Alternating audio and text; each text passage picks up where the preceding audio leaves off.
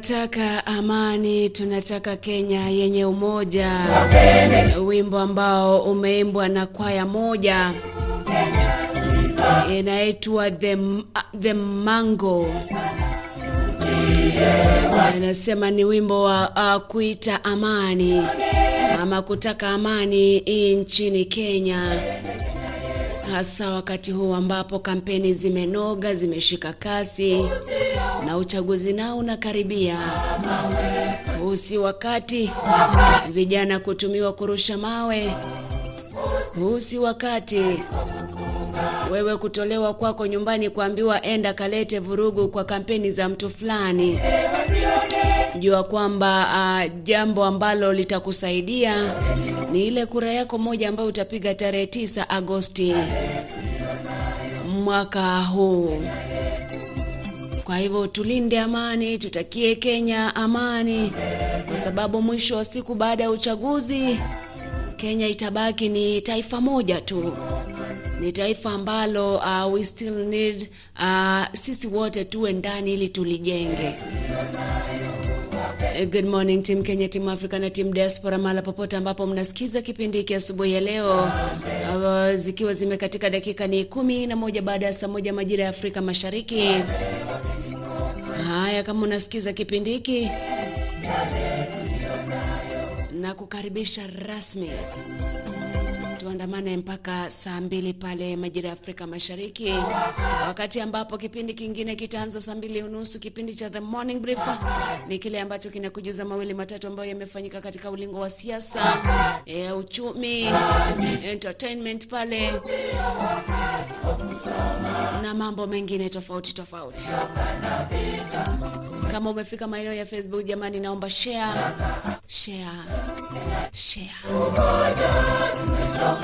Uzuri wa kushama we share kwa sababu tunataka tuwafikie watu wengi zaidi katika kipindi hiki cha Anza Na Bwana, wakati ambapo tunahubiri amani. Pia wao wapata hii message, kwa sababu wasipoipata hii message, jamani, inakuwa pia ni taabu kidogo. Lakini kama wewe ni msikilizaji na mtazamaji wa Anza Na Bwana ambao umeingia leo, ningependa ufikishe ujumbe huu. Kitabu cha Yohana mlango wake ni wa 14, John chapter number 14. Do not let your hearts be troubled. Believe in God. Asema msifadhaike mioyoni mwenu, mtumainie Mungu. Asema muaminini Mungu na mtumainini Mungu. Kwa sababu anasema katika nyumba ya Baba yangu mna nafasi nyingi. Kama sivyo, nisingeliwaambia kwamba nakwenda kuandalia makao. Kwa hivyo usitie shaka, usiwe na hofu, kwa sababu aliyetutangulia, mtangulizi wetu, alienda kutuandalia makao ambayo ni mazuri, makao ambayo ni ya milele. Haya, kama unanipata pale kwenye ukurasa wa Facebook, sema high five. Na kama hujanipata pia unaweza ukateta. You are allowed to complain. Lakini kama umefika pale, kindly share your stream ili tushirikishe ndugu jamaa pamoja na marafiki kutoka kote duniani. The first verse, John chapter number 14, 1-4, 1-2, 1-3, 1-4. Yohana ni kitabu cha Injili, mlango wake ni wa 14, mstari ni wa 1, 2, 3 na 4. Yesu akawaambia, msifadhaike mioyoni mwenu, muaminini Mungu, niaminini na mimi pia. Katika nyumba ya Baba yangu mna nafasi nyingi. Kama nisingalijua hilo, nisingaliwaambia kwamba nakwenda kuandalia makao. Na nikishawaandalia nitarudi kuwachukua mkae pamoja nami, ili mahali nilipo nanyi mpate kuwepo, nanyi mnaijua njia ya kufikia ninako kwenda. Njia ya kufikia alikokwenda Yesu ni kumfuata na kufuata maagizo yake na kufanya mambo ambayo ni mazuri. Kwa hivyo usifadhaike moyoni mwako, muamini Mungu, kwa kwa sababu yeye ni yule ambaye anatenda, alitenda na ataendelea kutenda. Despite wale wana wa Israeli kuahidiwa mji mzuri Kanaani, mji uliokuwa na asali na maziwa, lazima wangepitia changamoto, lazima wangepitia kutokuwa na chakula pale jangwani, lazima wangepitia bahari ya Shamu, bahari ambayo haikuwa na kivuko, lakini Mungu alijionyesha, alijionekanisha, akafanya miujiza. Lazima wangepitana na mataifa ambayo yalikuwa yawapige vita, lakini mataifa yote yalishindwa kwa nguvu zake Mwenyezi Mungu. Lazima wangekumbana na wafalme ambao walikuwa wakatili, lakini yote walipita, wakashinda. Je, wewe ni nani mpaka Mungu asikutendee? Je, wewe ni nani mpaka Mungu asikufanyie mambo makuu? Wewe ni mwana wake, wewe ni mtoto wake, wewe ni mja wake. Anasema kwamba Mola hamtupi mja wake, na Mungu si athumani. Peace, peace, peace, peace. Wimbo Otenzi za Rohoni umeimbwa naye Alex Menge, unasema ni tabibu wa karibu, tabibu wa ajabu. Narudi hivi punde na fundisho jingine ama kifungo kingine, lakini nakuomba na kusihi share hiyo stream ili tuwashirikishe ndugu jamaa pamoja na marafiki kutoka kote duniani, kama ndugu zetu wa Tanzania, ndugu na kaka zetu pale Rwanda, Burundi, Afrika Kusini, Zambia, kule Australia, kule DRC Congo, kule Uganda, hapa Kenya, kote ingieni ndani. Kaunti 47 usikose ndani.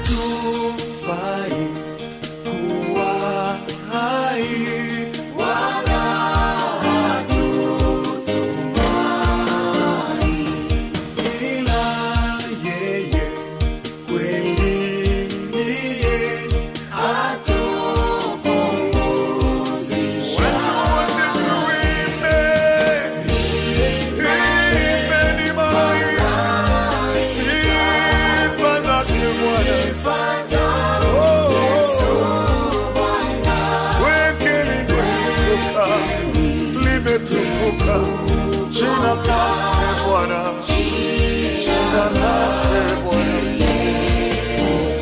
tuimbe,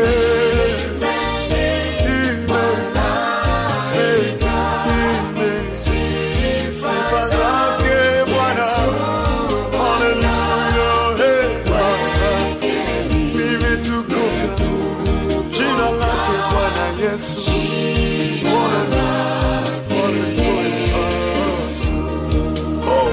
jina la Yesu.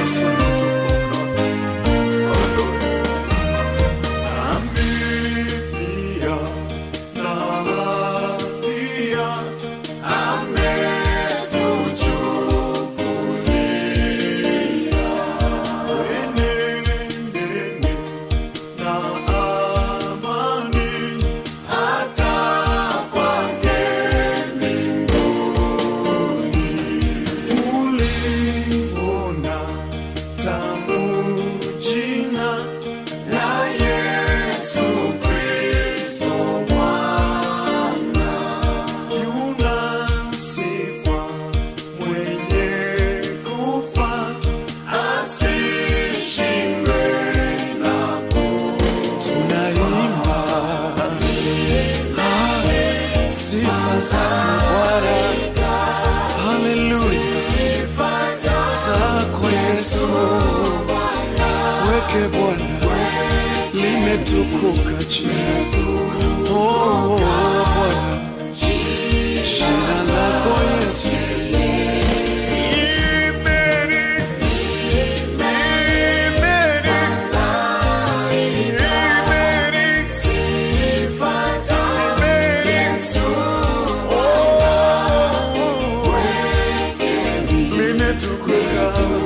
Jina lake Bwana, jina lake Bwana.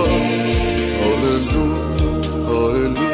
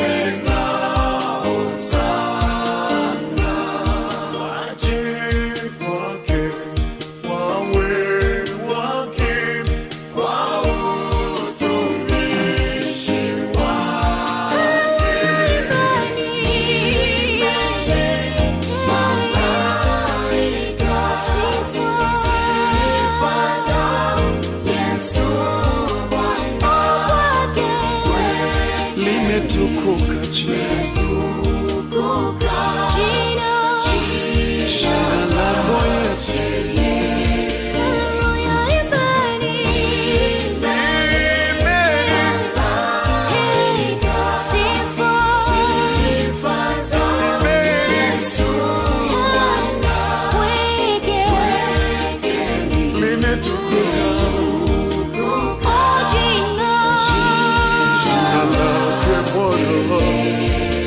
lako Yesu.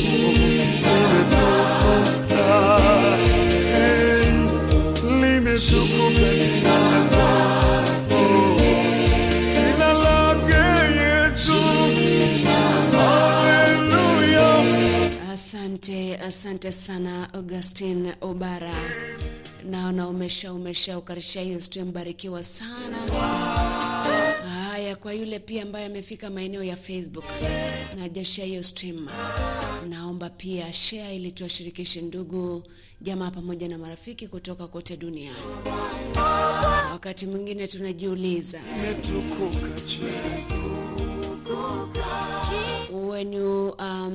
when you preach good news to the people, lile jambo ambalo unalizungumzia, je, pia walifanya ama wewe ni kutenda wema na unaenda zako?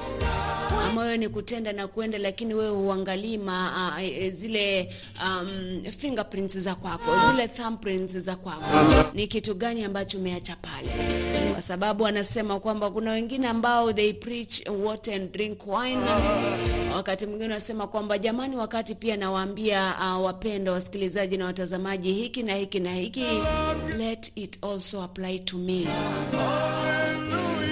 Ndiposa ukisoma kitabu cha Wakorintho wa kwanza mlango wake ni wa 9 mstari wa 27. 1 Corinthians chapter number 9:27 inasema, no, I strike a blow to my body and make it my slave, so that after I have preached to others, I myself will not be disqualified for the prize. Yani nautesa mwili wangu na kutumikisha. Hey, isiwe nikisha kuwahubiria wengine, mwenyewe niwe mtu wa kukataliwa. Okay, get that verse. Kwamba isiwe mimi nahubiria wengine, alafu mimi ndo yule naelekea manaanguka sana katika dhambi. Wakati ambapo nasema wasikilizaji na watazamaji, jamani tuwe watu ambao ni wa kusema ukweli. Isiwe mimi ndo yule mtu ambaye nasema uongo. Isikue kwamba nasema jamani kesho tukienda kanisani, spread the good news, tuwasaidie wenzetu, na mimi ndo yule sisaidie. What's the importance ya kushurutisha ufanye kitu wakati ambapo mimi sifanyi? Ndio maana wale wana Kiingereza wakasema do not preach wine and preach what and drink wine. Yani usifanye kinyume na yale ambayo unayazungumza. Usifanye kinyume na yale ambayo unataka wengine wafanye. Basi kama unawatakia wengine mazuri, kama unawatakia mema, pia wewe kuwa mwema. Ukitaka waombe msamaha, kuwa mtu ambaye pia unaomba msamaha. Ukitaka usamehewe, kuwa mtu ambaye unasamehe. Yani fanya lile ambalo unajua ni jema na lile ambalo unawaambia watu wafanye. Usiwe mbwa mwitu ambaye amejificha katika ngozi ya kondoo. Ni swala ambalo unafaa wewe mwenyewe ujioji kwamba baada ya kila kitu kufanyika, baada ya kila jambo kupita, je, wewe utakuwa umesimama kuhesabiwa na wale wateule ama na wale watakatifu? Utakuwa umesimama, utakuwa umeanguka. Watasema jamani, Masion Tita niliona tulikuwa na yeye kila asubuhi katika kipindi cha Anza Na Bwana. Sasa siku ya mwisho imefika. Watu wanaanza kutafuta. Maureen Bitutu anaangalia huko jamani. Masi yako wapi?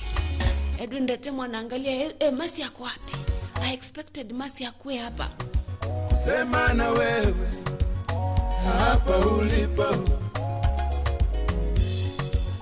Shauku yangu nizungumze na wewe kama unanisikia.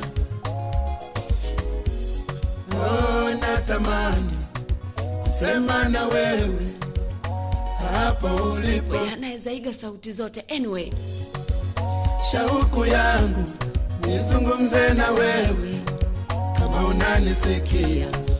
Usiwe mtu wa kusema tu bila kutenda. Ni kama wakati mwingine. Thank you so much Ometo Ondari, naona you've shared the stream. Ubarikiwe sana sana sana. Pia wewe share. Hivyo ulivyo mpango wa Mungu kwako, ndio maana uko hivi. So when you preach, when you spread the good news, wakati ambapo you have positive vibes, when you want people to have positive vibes, you to have the positive vibes. Mwisho wa siku, I would not want Evergreen Kwambizi Ntabo amefika mbinguni, anatafuta Masion Tita hayuko. Sasa kusema yule alikuwa mama wa kanisa lakini hayuko. But is the reality. Wengi tutaulizana, jamani fulani yako wapi? Edwin Mwaka yako wapi? Tulimuona pale kanisani. Ako wapi? Tukuze Mungu.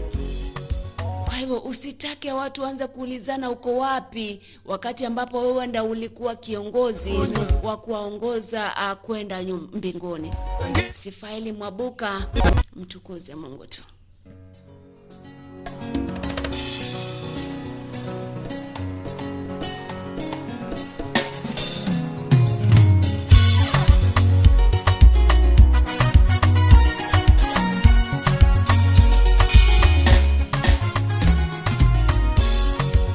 Natamani kusema na wewe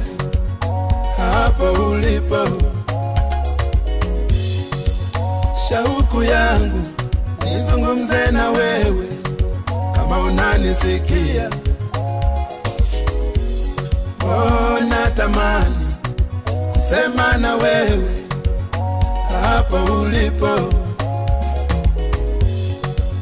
Shauku yangu nizungumze na wewe kama unanisikia. Vile ulivyo ni mpango wa Mungu wepo, ana makusudi na wewe, ndiyo maana upo leo. Unavyojitazama hivyo ulivyo ni mpango wa Mungu kwako, ndiyo maana uko hivyo. Vile ulivyo ni mpango wa Mungu wepo, ana makusudi na wewe, ndiyo maana upo leo. Unavyojitazama hivyo ulivyo ni mpango wa Mungu kwako, ndiyo maana uko hivyo.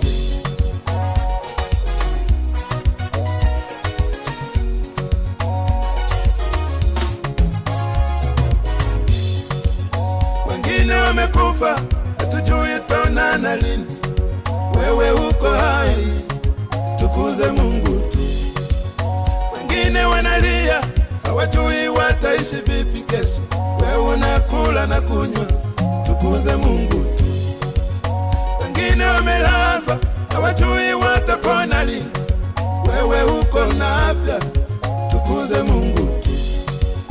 Wengine wamepoteza baadhi ya viungo vyao, wewe uko mzima, tukuze Mungu tu. Wewe simama, simama, simama, tukuze Mungu tu. Wewe simama, simama, simama, tukuze Mungu tu. Vile ulivyo, vile ulivyo, vile ulivyo, tukuze Mungu tu. kwenye tabu zako, kwenye mateso, kwenye mapito yako, Tukuze Mungu tu. tukuze Yahweh, tukuze Baba, tukuze Yesu, Tukuze Mungu tu. Yahweh, Yahweh, Yahweh. Tukuze Mungu tu.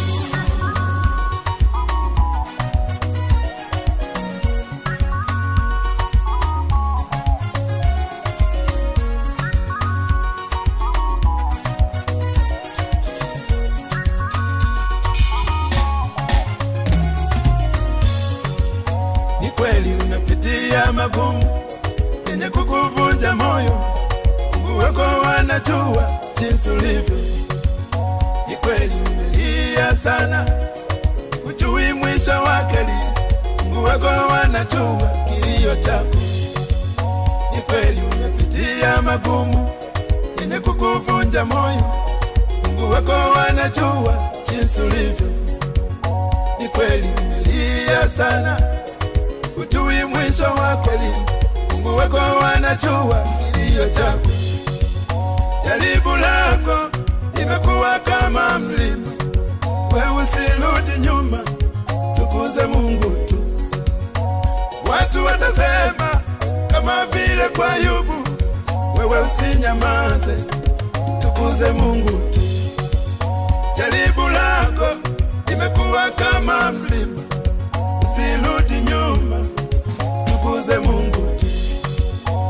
Watu watasema kama vile kwa Ayubu, usinyamaze kimya, tukuze Mungu tu.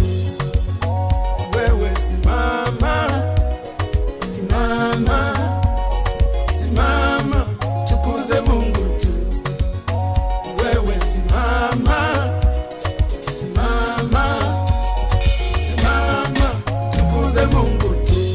Vile ulivyo, vile ulivyo, vile ulivyo, Tukuze Mungu tu. kwenye tabu zako,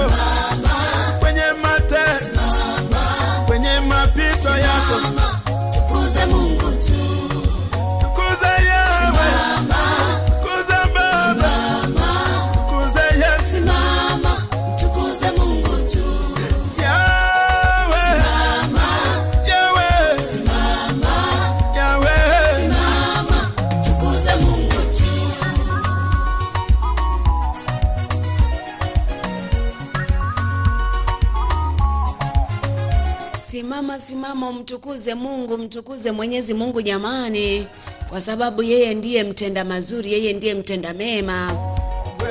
Yoshua akasema, kama hamtaki kumtumikia Mungu, basi chagueni hii leo ni nani ambaye mtamtumikia. Kama ni ile miungu ya mababu zenu ama ni yule Mungu mmoja, lakini mimi na nyumba yangu tutamtumikia Mungu. Soma kitabu cha Yoshua mlango wa 24 mstari wa 15 pale.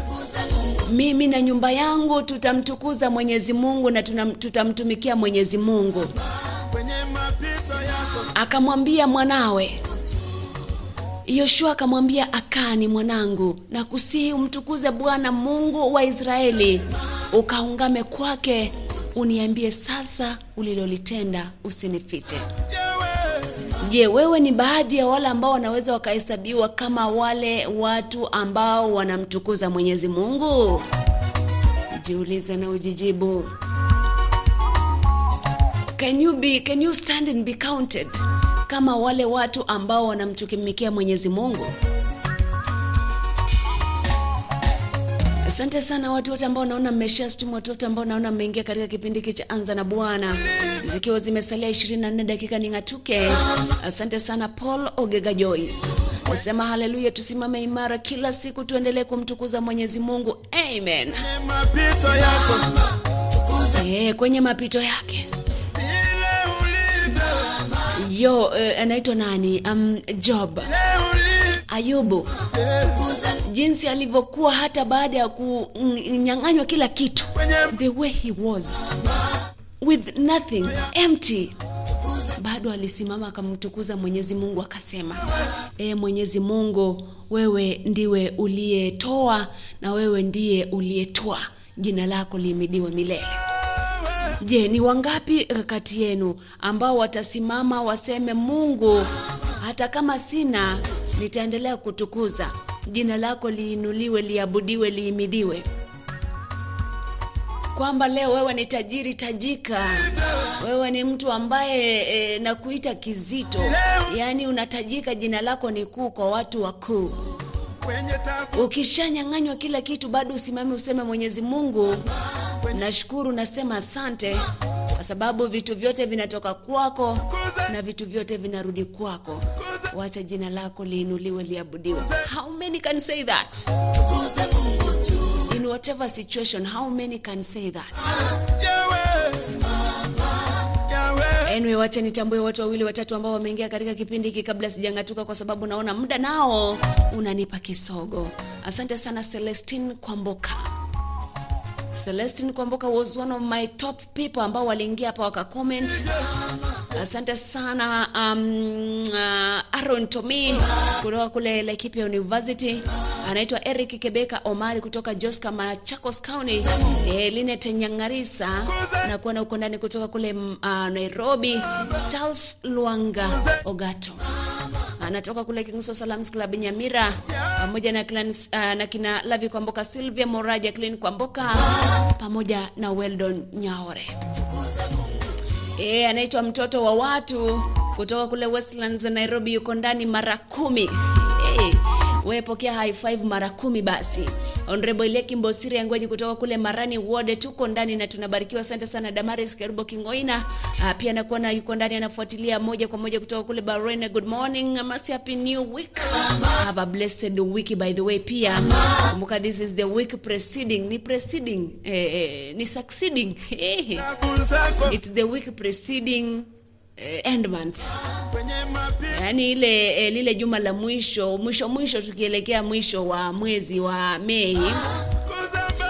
Next week tutakuwa tunasherehekea Madaraka Day. Natumai kwamba utakuwa pale katika vipindi vyote ambavyo tutakuwa tunakuletea kutoka Bagusi Global Radio. Yes. Huyu naye anaitwa Dorcas Meru all the way kutoka kule Nairobi, na kuona Josephat Nyakweba all the way kutoka kule Qatar pia na kuona. Namuona pia Mokogoti Asiba kutoka kule Atlanta Georgia anafuatilia. Augustine Obara kutoka kule Diaspora, high five to all family of Mrs. and Miss Nyabuto, David and Sabella Mora and all Nyansiongo settlement scheme people. Barikiwa sana watu wa Nyansiongo, mahala popote ambapo mpo asubuhi ya leo. Rispa Bosire, good morning, nakuona kutoka Narok. Anafuatilia moja kwa moja. Edwin Ratemo, good morning. Dadangu Masi on Twitter yuko ndani ya Anza na Bwana, anasema Monday edition. Watu wote wamtukuze Mwenyezi Mungu, watu wote wakutukuze. Please naomba wimbo Adam na Eva by Mary Atieno. Muda ukikubali. Lakini Evans Makori nakuona uko ndani hadi mwisho. Be blessed, anasema na yeye amebarikiwa sana na hiyo basi. Caroline.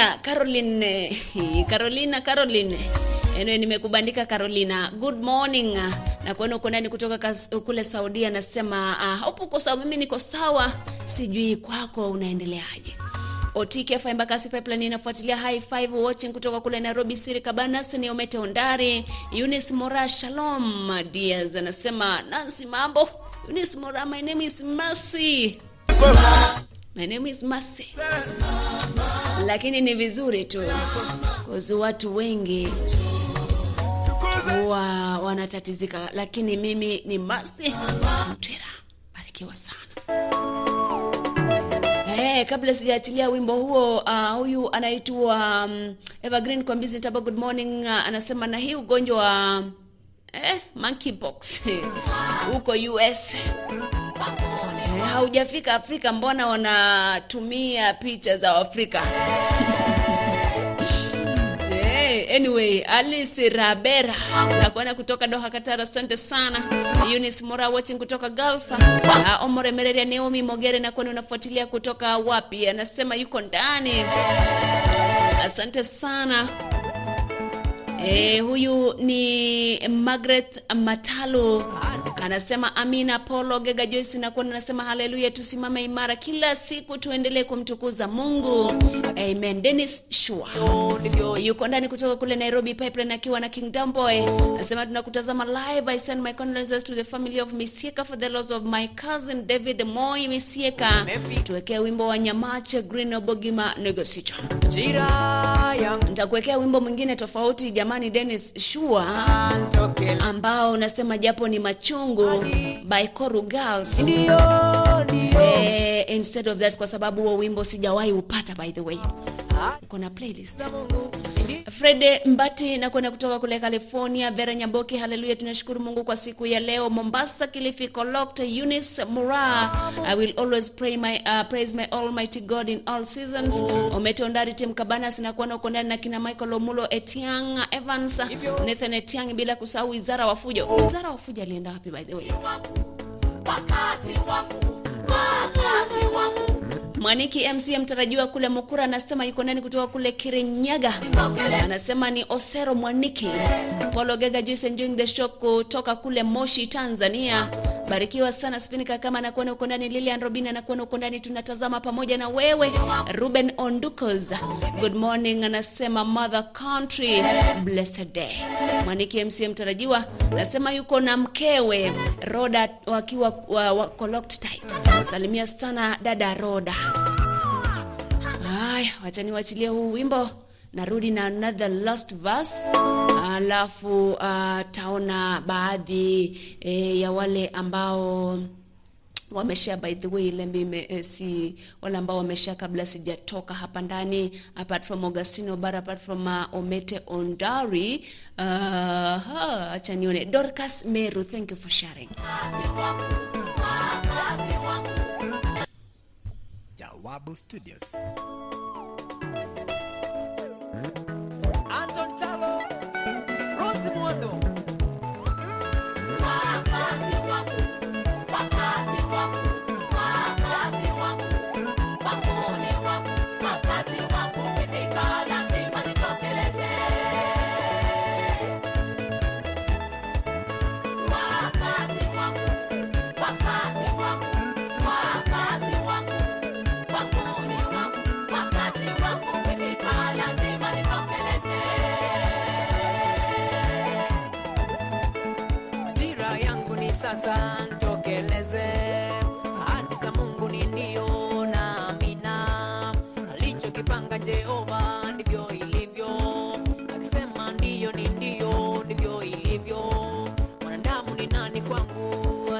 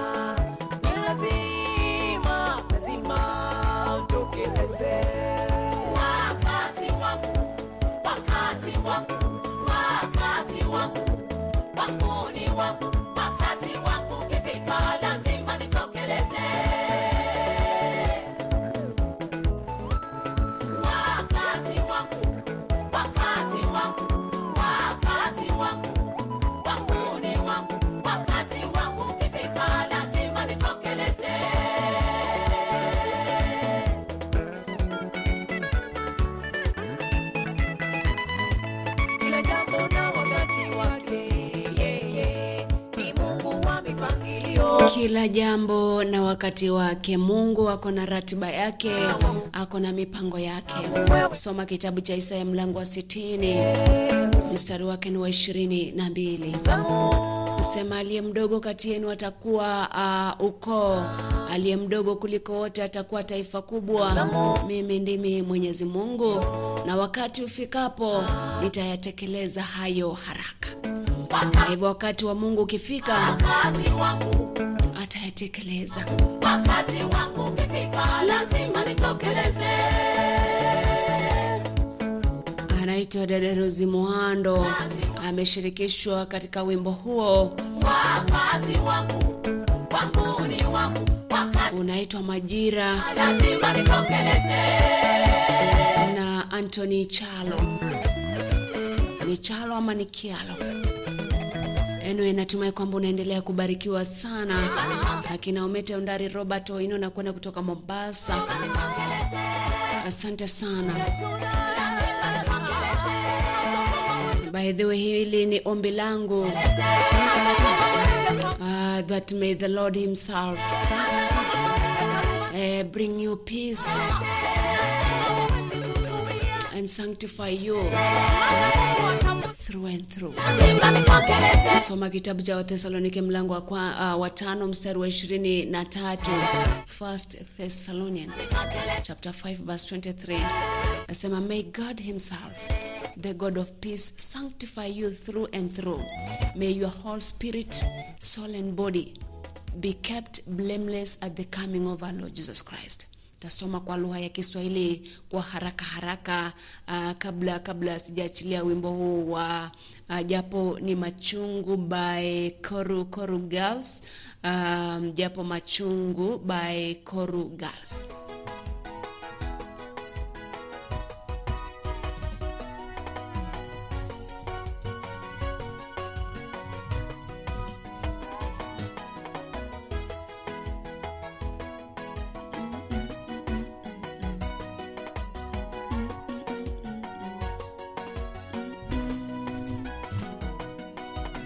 Wathesalonike wa kwanza mlango wa 3 mstari wa mlango wa 5 mstari wa 23. Mungu mwenyewe, Mungu wa amani, awatakase kabisa. Roho zenu, nafsi zenu na miili yenu na ihifadhiwe bila kuwa na lawama kwa wakati atapokuja Bwana wetu Yesu Kristo. Acha niachilie wimbo huu. Na kwamba zimesalia 8 dakika igonge saa 2 saa za Afrika Mashariki, wakati ambapo mimi nitangatuka hapa ndani. Lakini nashukuru sana kwa watu ambao wamelike, wamecomment. Mbarikiwe sana.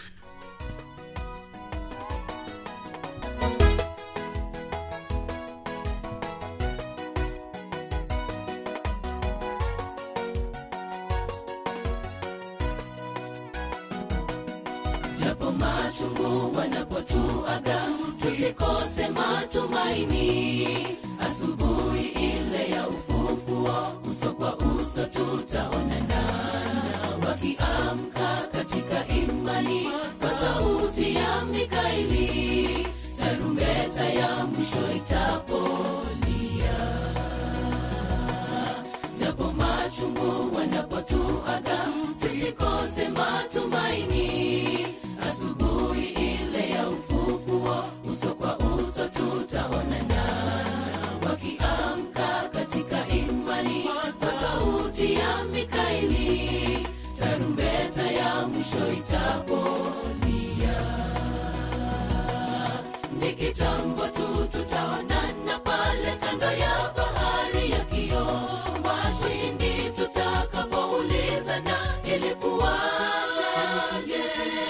Wapi fulani wa fulani tuliyehubiri pamoja na yeye habari njema yake Bwana Yesu.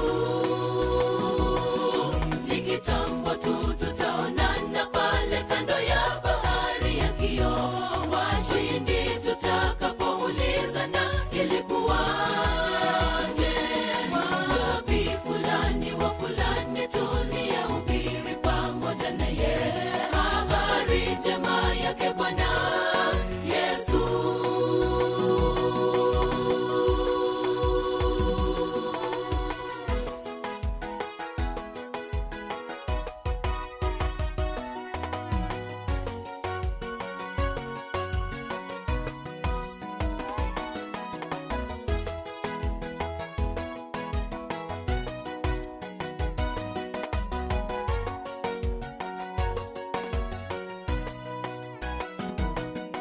waliolala katika imani tutawaona siku hiyo, sababu watafufuliwa kwanza asubuhi ya ufufuo.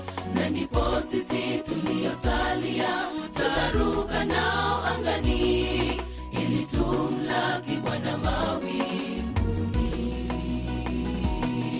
Waliolala katika imani tutawaona siku hiyo, sababu watafufuliwa kwanza asubuhi ya ufufuo. Na ndipo sisi tuliosalia tutaruka nao angani, ili tumlaki Bwana mawinguni.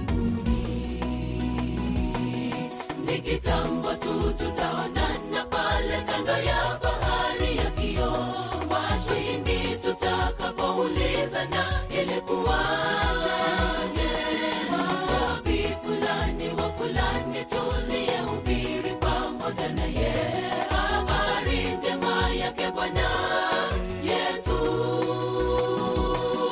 Ni kitambo tu tutaonana pale kando ya bahari ya kioo, washindi tutakapoulizana ilikuwaje, wapi fulani wa fulani tuliyehubiri pamoja naye habari njema yake Bwana Yesu.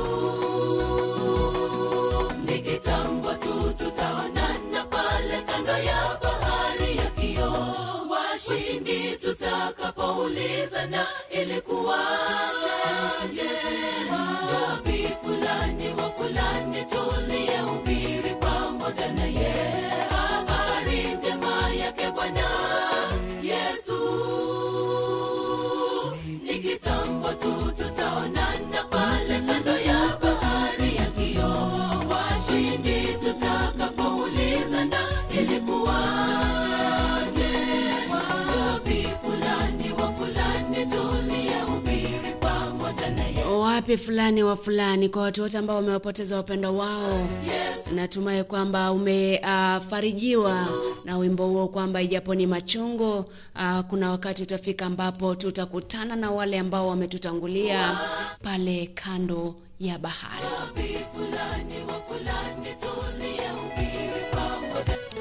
Dakika ni 3 zimesalia gonge saa 2 majira ya Afrika Mashariki. Nashukuru sana, nitambue watu ambao wamesha stream. Kuna yule Robert Oino, by the way, naona umesha stream. Watu wa mwisho kuingia katika kipindi kini kama kina Gideon Ocharo, barikiwa sana. Salimia mama Gabuselina Kasiuka kutoka kule Tasia. Naomi Ondwani na kuwa na uko ndani kutoka kule Nairobi, barikiwa sana. Have a blessed day too. Samuel Omari, Anza Na Bwana. Samuel Omari kutoka pale Mwembe, barikiwa Samuel. Dennis Shua anasema asante sana kwa wimbo huo. Have a nice weekend jamani. Weekend tena unataka kupush, yani kurefusha weekendi. Anyway, have a blessed week. Yo besha Nyangoso iko poa na iko ndani. Thank you so much. Freja Simbeye, good morning na kuwa na uko ndani. Anaitwa Umete Ondari na kuwa na uko ndani. Salimia Gesare na Felista na Isaac na Joyce, tuko pamoja. Salimia mama yao pia Eunice Kwamboka. Robert Oino na kuwa na uko ndani kutoka kule Mombasa. Kuna huyu jamaa anaitwa Mako Emma. Pia namuona yuko ndani, wacha nimtambue hapa moja kwa moja. Na anaitwa Naomi Kemush, yuko ndani. Good morning, karibu sana. Huyu anaitwa nani pale? Kuna huyu jamaa anaitwa Bikorimana Desaya, yuko ndani kutoka kule Burundi, anatupata 100%. Na Mako Emma pia yuko ndani kutoka Tanzania, anatufuatilia vema kabisa. Asante sana, barikiwa hiyo timu yote ya Tanzania na Burundi. Kwa sababu ya muda nikubalieni jamani ningatuke, lakini nimefurahi sana kushiriki nanyi siku ya leo. Siku ni ya Jumatatu. Kumbuka kwamba in a few minutes time tutakuwa tunaingia moja kwa moja katika kipindi cha The Morning Brief. Ni kipindi ambapo tunakujuza mengi ambayo yamefanyika katika nyanja tofauti. Kwa hivyo usicheze mbali, usikae mbali. Kumbuka kwamba pia wakati umeingia katika ukurasa wetu wa Facebook unaweza ukatuma nyota. Pia kutuma nyota ni kama liking and commenting and subscribing and following Anza Na Bwana. See you on Tuesday, which is tomorrow, kuanzia saa 1 mpaka saa 2 katika kipindi kizima cha Anza Na Bwana tena. Na ni ombi langu kwamba Mungu atakuwa nanyi siku nzima, na atawajalia na atakutana na mahitaji ya maisha yenu. Tukumbukane katika maombi, kwa sababu maombi ni njia moja ya kushinda majaribu. Maombi ni simu ya moja kwa moja ambayo unampigia Mwenyezi Mungu na unazungumza naye. May the grace of our Lord Jesus Christ and the love of God and the fellowship of the Holy Spirit be with us now and forevermore. Amen. I salute you all. See you tomorrow from 7 to 8 a.m. Bye-bye. My name is Masi Ondira. Utakwenda wapi siku ya mwisho? Mama yangu, utakwenda wapi siku ya mwisho? Baba yangu, utakwenda wapi siku ya mwisho? Kwani unaweza kupotea siku ya mwisho? Huwezi kumwona Bwana Mungu siku ya mwisho. Uje kwake Yesu akuokoe umuone Mungu. Uje kwake Yesu akuokoe umuone Mungu. Uje kwake Yesu akuokoe umuone Mungu. Uje kwake Yesu akuokoe umuone Mungu. Uje kwake Yesu akuokoe umuone Mungu.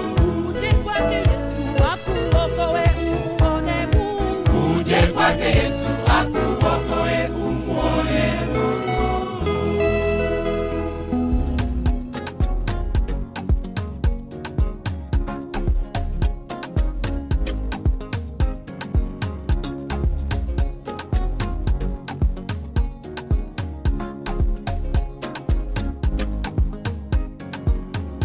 Hatimaye ni leo, ni siku yetu muhimu, harusi yetu, uwepo wenu nyote. Kwetu ni kitu, kwetu ninyi ni ndugu, leo na kesho. Harusi maua, ngari ngari wanapendeza. Leo ni furaha, shangwe na furaha. Harusi maua, tabasamu, suti na shela. Wacha tufurahi, sote tufurahi. Sweetie. Haikuwa rahisi tufike My baby, leo hii. na hapa tulipo, Ndio siku yetu ipo muhimu ya harusi. sweetie baby. Haikuwa rahisi Sweetie, tufike my love. leo hii. na hapa tulipo, Ndio siku yetu ipo muhimu sweetie. ya harusi. Sasa nyumba moja, mwili mmoja, kila kitu ni moja.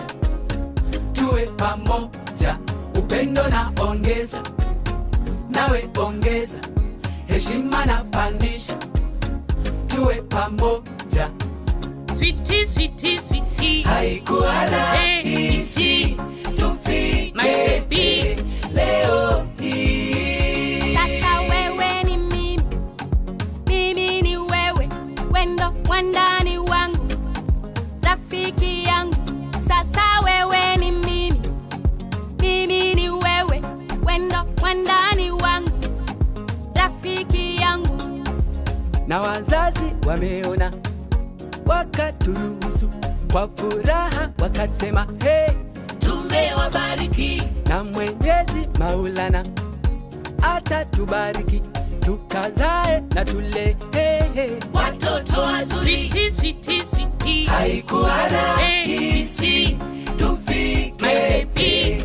leo hii. na hapa tulipo, Ndio siku yetu ipo muhimu ya harusi. sweetie baby. Haikuwa rahisi Sweetie, tufike my love. leo hii. na hapa tulipo, Ndio siku yetu ipo muhimu sweetie. ya harusi. Sasa nyumba moja, mwili mmoja, kila kitu ni moja. tuwe pamoja, upendo na ongeza, nawe ongeza, heshima na pandisha, tuwe pamoja. Sweetie, sweetie, sweetie. Haikuwa rahisi tufike hii leo hii. Yandoa mengi mengi tupande nayo, sweetie ni kuheshimu, uniheshimu, mahaba moto moto, yawe ni wimbo kwetu, yawe waridi yakanukie. Walikuwepo, walitamani, nao watafunga harusi, Wakaparangana, haikuwezekana. kama si Mungu tusingefika hapa na kufurahi hivi. Na leo ni leo, mambo sasa ni mambo. Sweetie, sweetie, sweetie. Haikuwa rahisi tufike hii leo hii. Na hapa tulipo, Ndiyo siku yetu ipo muhimu ya harusi. Sweetie, sweetie, baby. Haikuwa rahisi Sweetie, tufike my love. leo hii. na hapa tulipo, Ndiyo siku yetu ipo muhimu sweetie. ya harusi. Sasa nyumba moja, mwili mmoja, kila kitu ni moja, tuwe pamoja, upendo na ongeza, nawe ongeza, heshima na pandisha, tuwe pamoja. Na tutakumbushana kukaa na Mungu, familia ya Mungu, huja upendo wema kwa ndugu wote wa pande zote, tutapendwa na wote, hata na Mungu.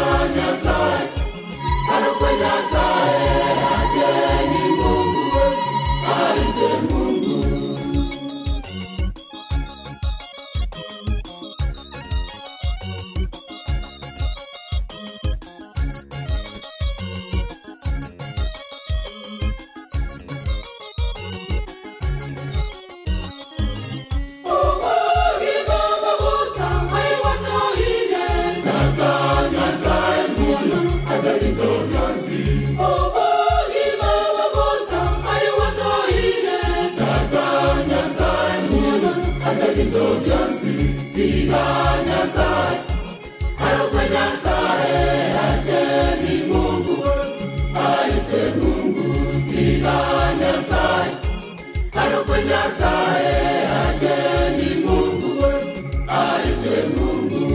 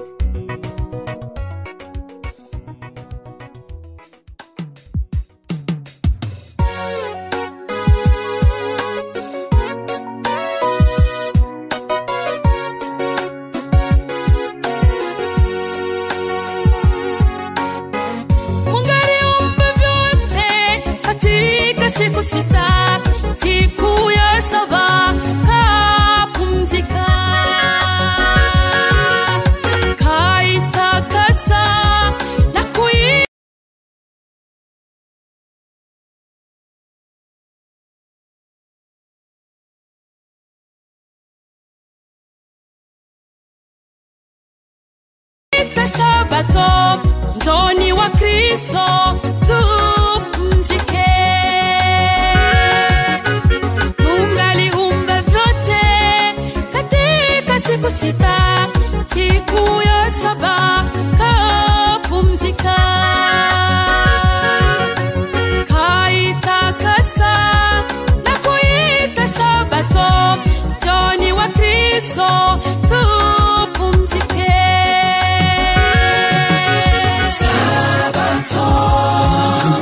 Siku njema, siku ya Mungu, siku ya baraka.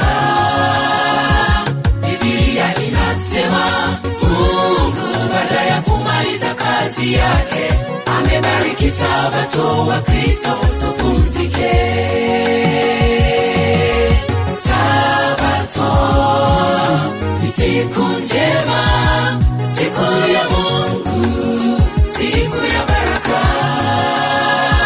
Biblia inasema Mungu baada ya kumaliza kazi yake amebariki Sabato wa Kristo tupumzike. Wengi wasema kwamba Sabato ni ya Wayahudi, wengine wasema imeondolewa. Cha kushangaza, Biblia inashuhudia kuwa Yesu ni mfalme wa Sabato. Wengi wasema kwamba Sabato ni ya Wayahudi, wengine wasema imeondolewa. Cha kushangaza, Biblia inashuhudia kuwa Yesu ni mfalme wa Sabato. Sabato ni siku njema,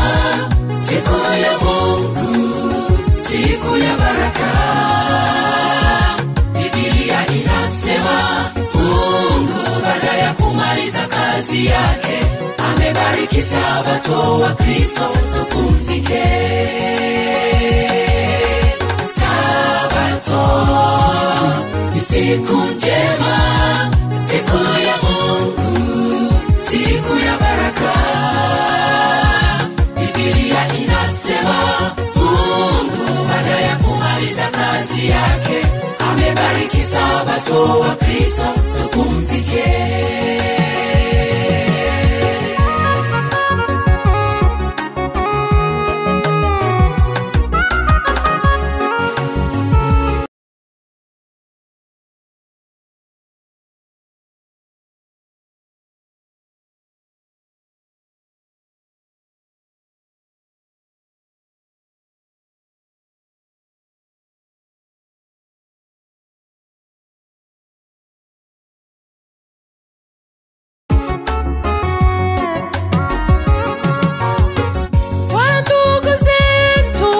Shikilia Jumapili kama sabato na kuitakasa, na kusindugu usibaki gizani, soma Biblia upate mwangaza. Wandugu zetu wameshikilia Jumapili kama sabato na kuitakasa, kusindugu usibaki gizani, soma Biblia upate mwangaza. Sabato, sabato, siku njema, siku ya Mungu, siku ya baraka. Biblia inasema Mungu baada ya kumaliza kazi yake, amebariki sabato wa Kristo tupumzike. Pumzika siku hiyo, sabato, siku ya baraka, siku ya Mungu, siku ya baraka. Mungu baada ya kukamilisha kazi yake, alipumzika siku hiyo, amebariki sabato wa Kristo tupumzike.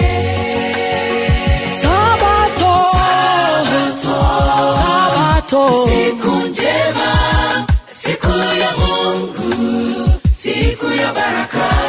Biblia inasema Mungu baada ya kumaliza kazi yake, amebariki sabato wa Kristo tupumzike.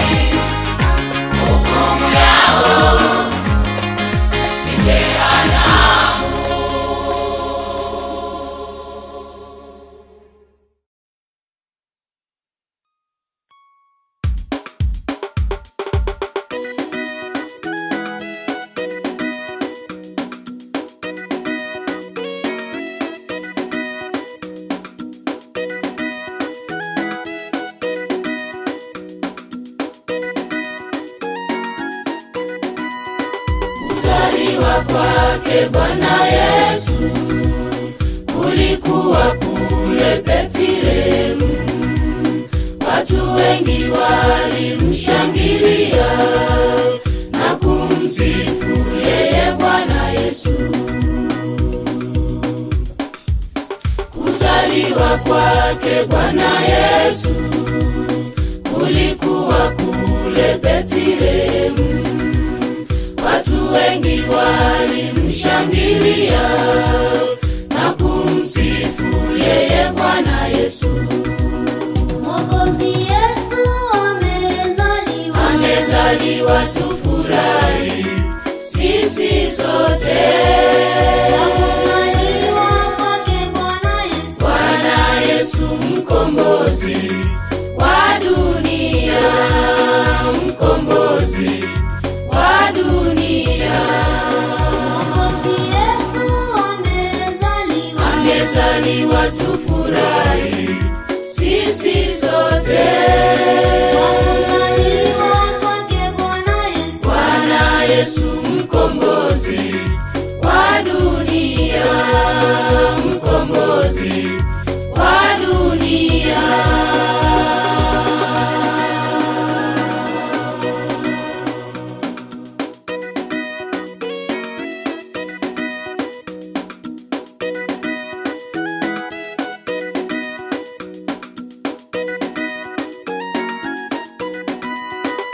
Majusi kutoka mashariki waliongozwa na ile nyota, wakafika kwa mtoto Yesu, wakamuabudu kwa shangwe kuu.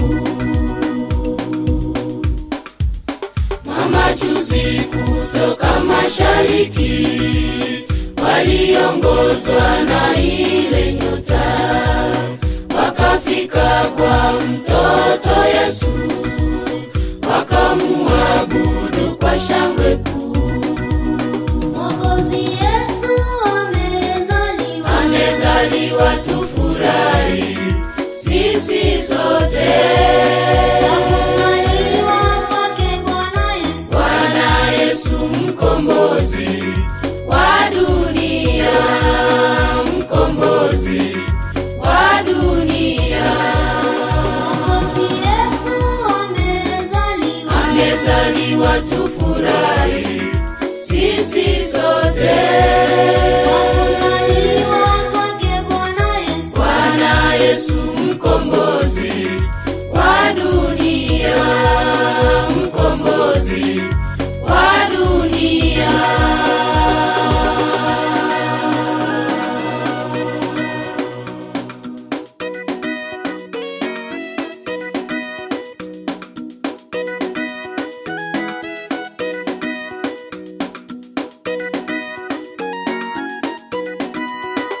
Ndugu yangu nawe dada yangu, Mwokozi Yesu leo amezaliwa.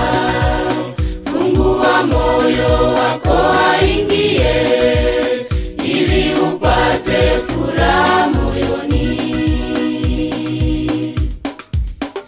Ndugu yangu nawe dada yangu, Mwokozi Yesu leo amezaliwa. Fungua moyo wako aingie, ili upate furaha moyoni. Mwokozi Yesu amezaliwa, Amezaliwa tufurahi sisi sote. kuzaliwa kwake Bwana Yesu, Bwana Yesu mkombozi wa dunia, mkombozi wa dunia. Mwokozi Yesu amezaliwa, Amezaliwa tufurahi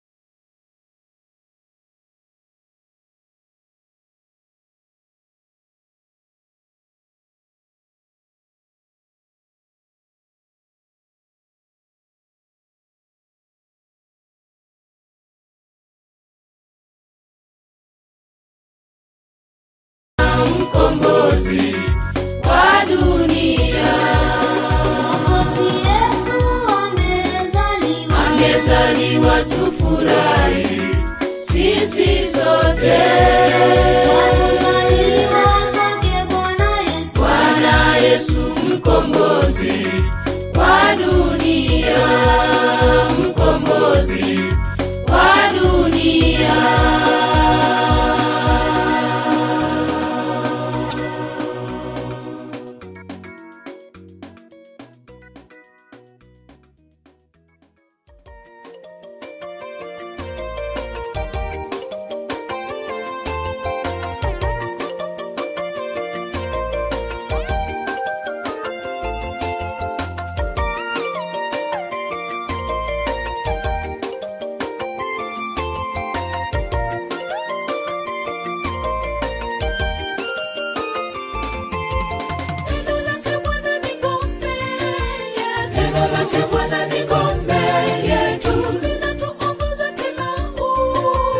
Linatuongoza kila uchao, linatupa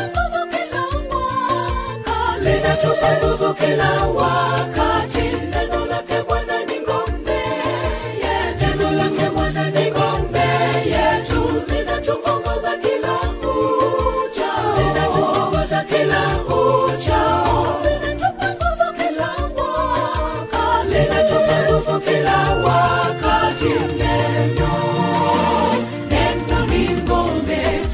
Tushikilia tusianguke, ngome imara kwetu sote. Hata yawe mazito, mawimbi hayawezi tuangusha, ngome imara kwetu sote.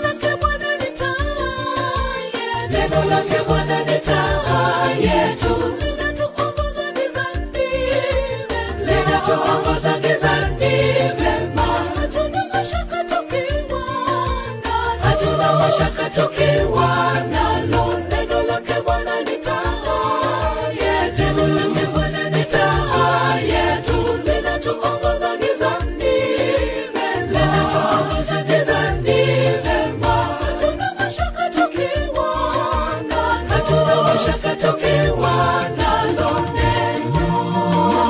Neno ni ngome, latushikilia tusianguke, ngome imara kwetu sote. Hata yawe mazito, mawimbi hayawezi tuangusha, ngome imara kwetu sote.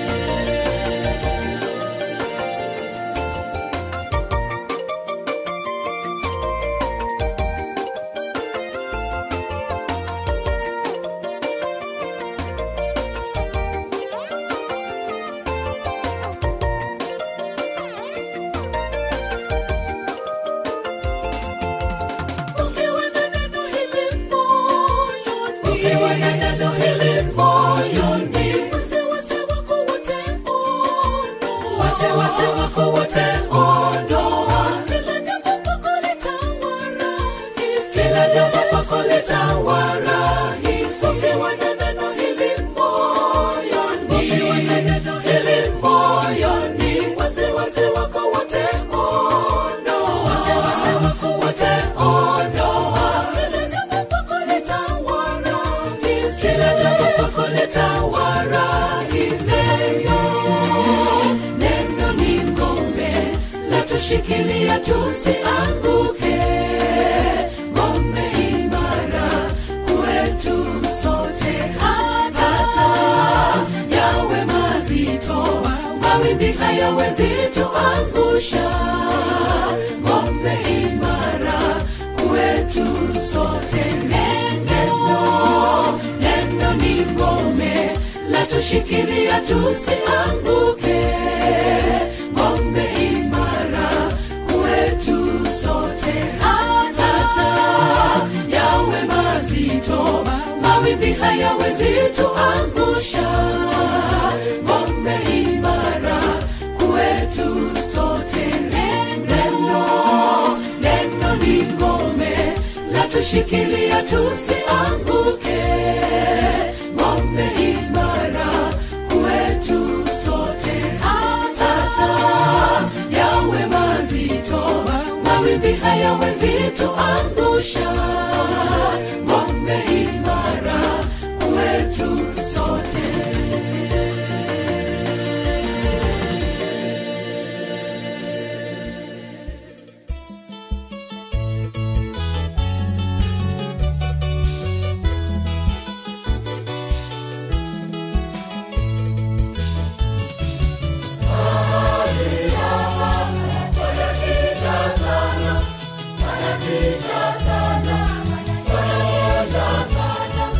Bwana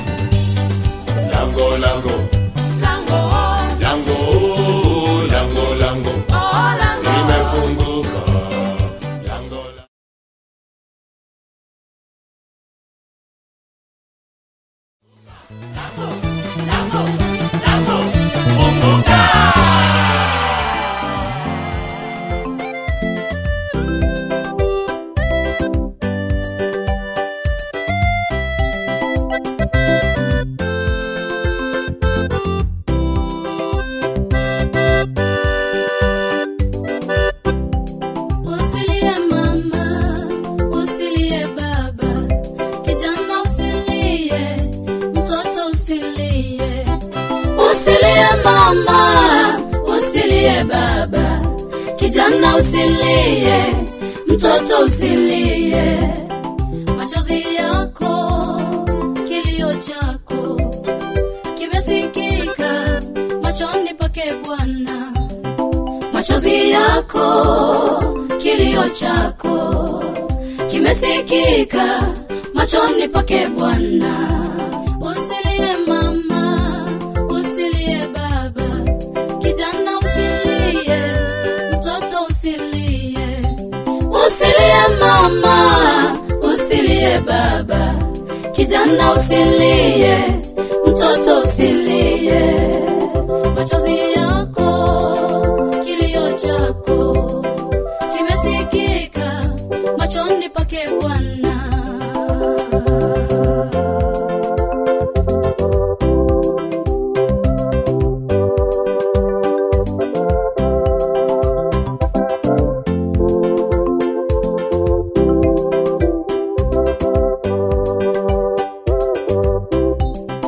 Umepitia mambo mengi ya kukatisha tamaa maishani mwako, shida nyingi, magonjwa mengi, marafiki zako wamekufanya wimbo, majina mengi wamekutafutia.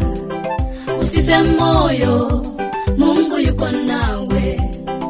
Umepitia mambo mengi ya kukatisha tamaa maishani mwako, shida nyingi, magonjwa mengi, marafiki zako wamekufanya wimbo, majina mengi wamekutafutia.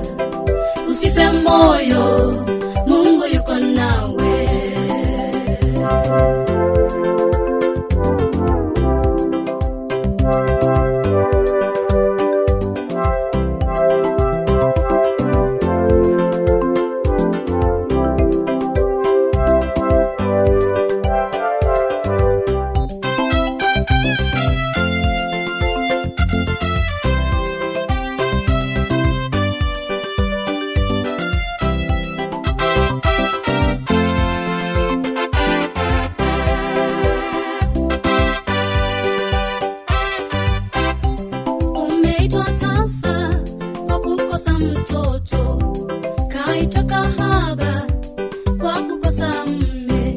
Kijana usilie kwa kukosa kazi, aliyekuumba ana mpango mwema.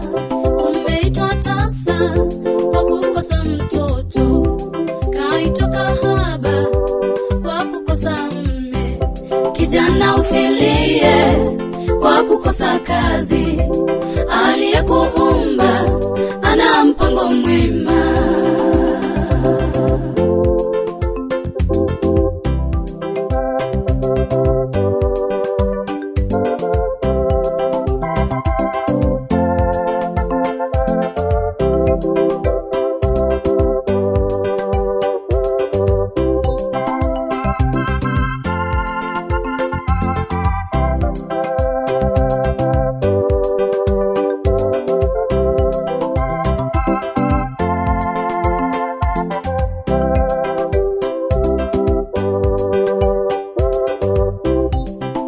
Yesu mwite leo, yeye ni jibu kwa kila jambo. Shida zako umpe yeye, hata tukibeba kamwe hatuwezi. Ndiye Yesu mwite leo, yeye ni jibu kwa kila jambo. Shida zako umpe yeye, hata tukibeba kamwe hatuwezi. Ndiye Yesu mwite leo, yeye ni jibu kwa kila jambo. Shida zako umpe yeye, hata tukibeba kamwe hatuwezi. Ndiye Yesu mwite leo, yeye ni jibu kwa kila jambo. Shida zako umpe yeye, hata tukibeba kamwe hatuwezi.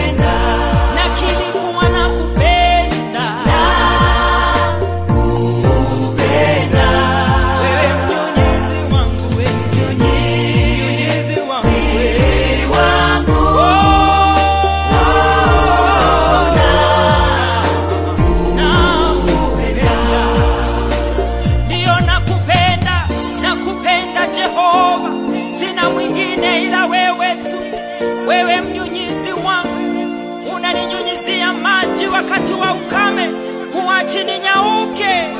Umeninawirisha Jehova, jina lako nalitukuza na kupenda kwa roho yangu yote. Nitakutumikia maishani mwangu Jehova, na kuabudu na kuimbia wimbo, maana wewe ni Mungu wangu. Sina mwingine kama wewe Jehova.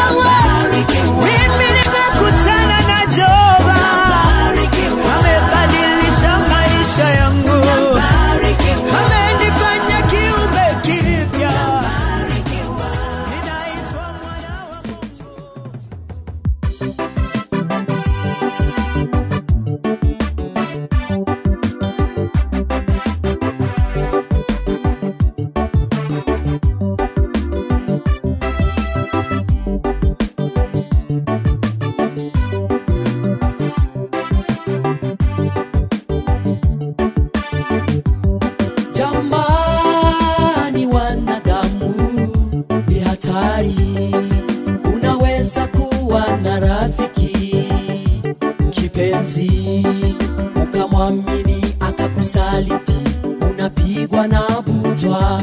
Ndio maana nitamtumaini Mungu pekee.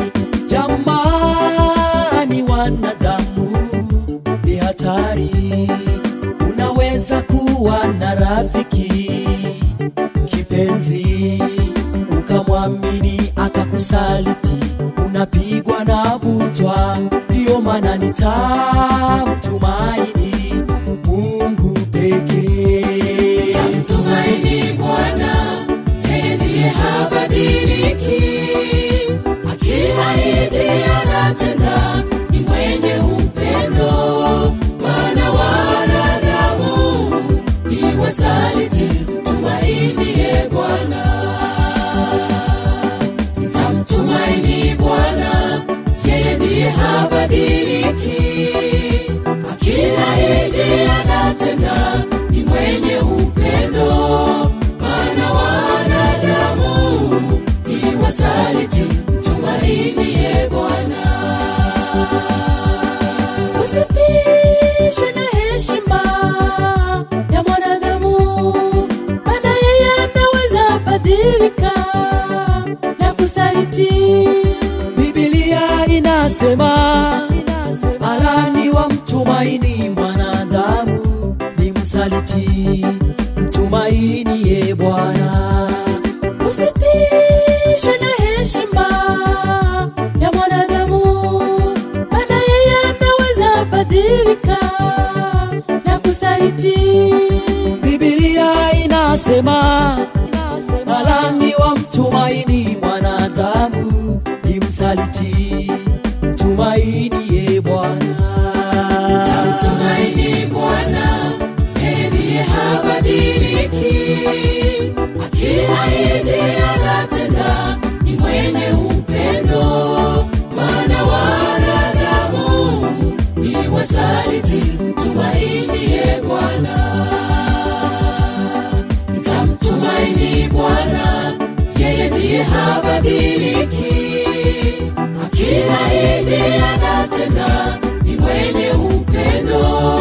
Maana wanadamu ni wasaliti. Mtumaini Bwana.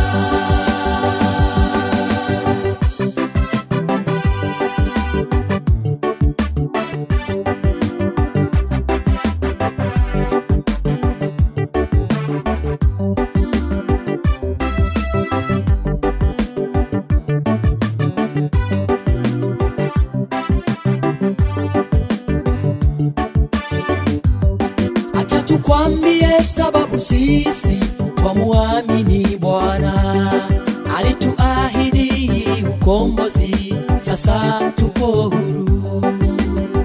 Yesu naye tulimuita wakati wa matatizo, hakuchelewa kutujibu. Mungu ni mwaminifu. Acha tukwambie sababu sisi twamuamini Bwana. Alituahidi ukombozi, sasa tuko huru. Yesu naye tulimuita wakati wa matatizo, hakuchelewa kutujibu. Mungu ni mwaminifu. Mimi nitamtumaini Muumba wangu. Akiahidi anatenda, ni mwenye upendo. Wanadamu wanadamu wasaliti. Mtumaini Bwana. Sote tutamtumaini Mungu, maana yeye akiahidi anatenda, ni mwenye upendo. wanadamu wanadamu wasaliti. Mtumaini Bwana. Usimtegemee mwanadamu, utegemee Muumba wako. Akiahidi anatenda, ni mwenye upendo. wanadamu wanadamu wasaliti. Mtumaini Bwana.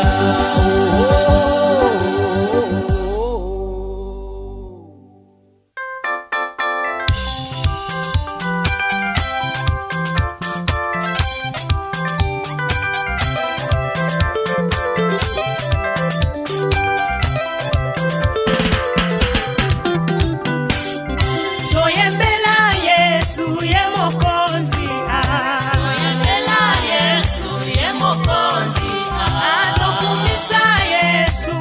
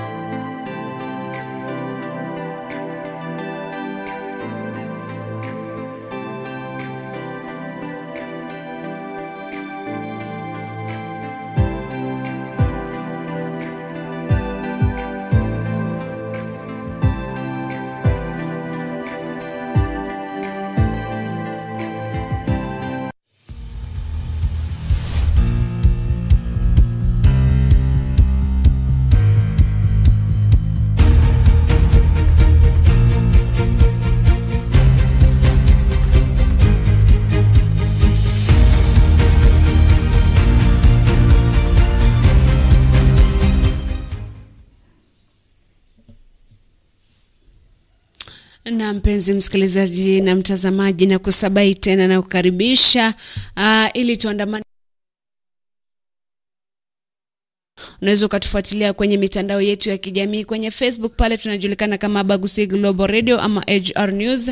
Kwenye channel zetu za YouTube tunazo mbili. Moja ni HR News, nyingine ni HR News TV. Hakikisha kwamba umefika pale umesubscribe, na vile vile hakikisha kwamba umeweka notifications bell on ili tuhakikishe kwamba ama uhakikisha kwamba unajipatia unataarifiwa wakati ambapo video mpya imewekwa pale kwenye mtandao wa YouTube. Vile vile sasa hivi tuko mbashara ama live pale sehemu za YouTube, kwa hivyo unaweza ukatufuatilia kupitia ile channel. Mtazamaji, hapo jana Kenya Kwanza na juzi imekuwa na kampeni, nimepiga kampeni eneo la Embu, imepiga kampeni eneo la Nyeri, na vile vile hapo jana niliwaona pale Rongai ambapo nilimuona Moses Masika Wetangula akijitokeza na kusema kwamba anawasi by the way wale wapiga kura wa sehemu za Rongai wakisha kwamba wanampigia Daktari William Ruto kura kwa wingi ili awe rais wa 5 wa taifa la Kenya. Na kumbuka kwamba alipokuwa anapiga zile kampeni walikuwa ni watu wengi pale, lakini maneno ya watu wengi ambao walikuwa pale, wengi walikuwa wanazungumzia uchumi. Alipokuwa kule Nyeri by the way,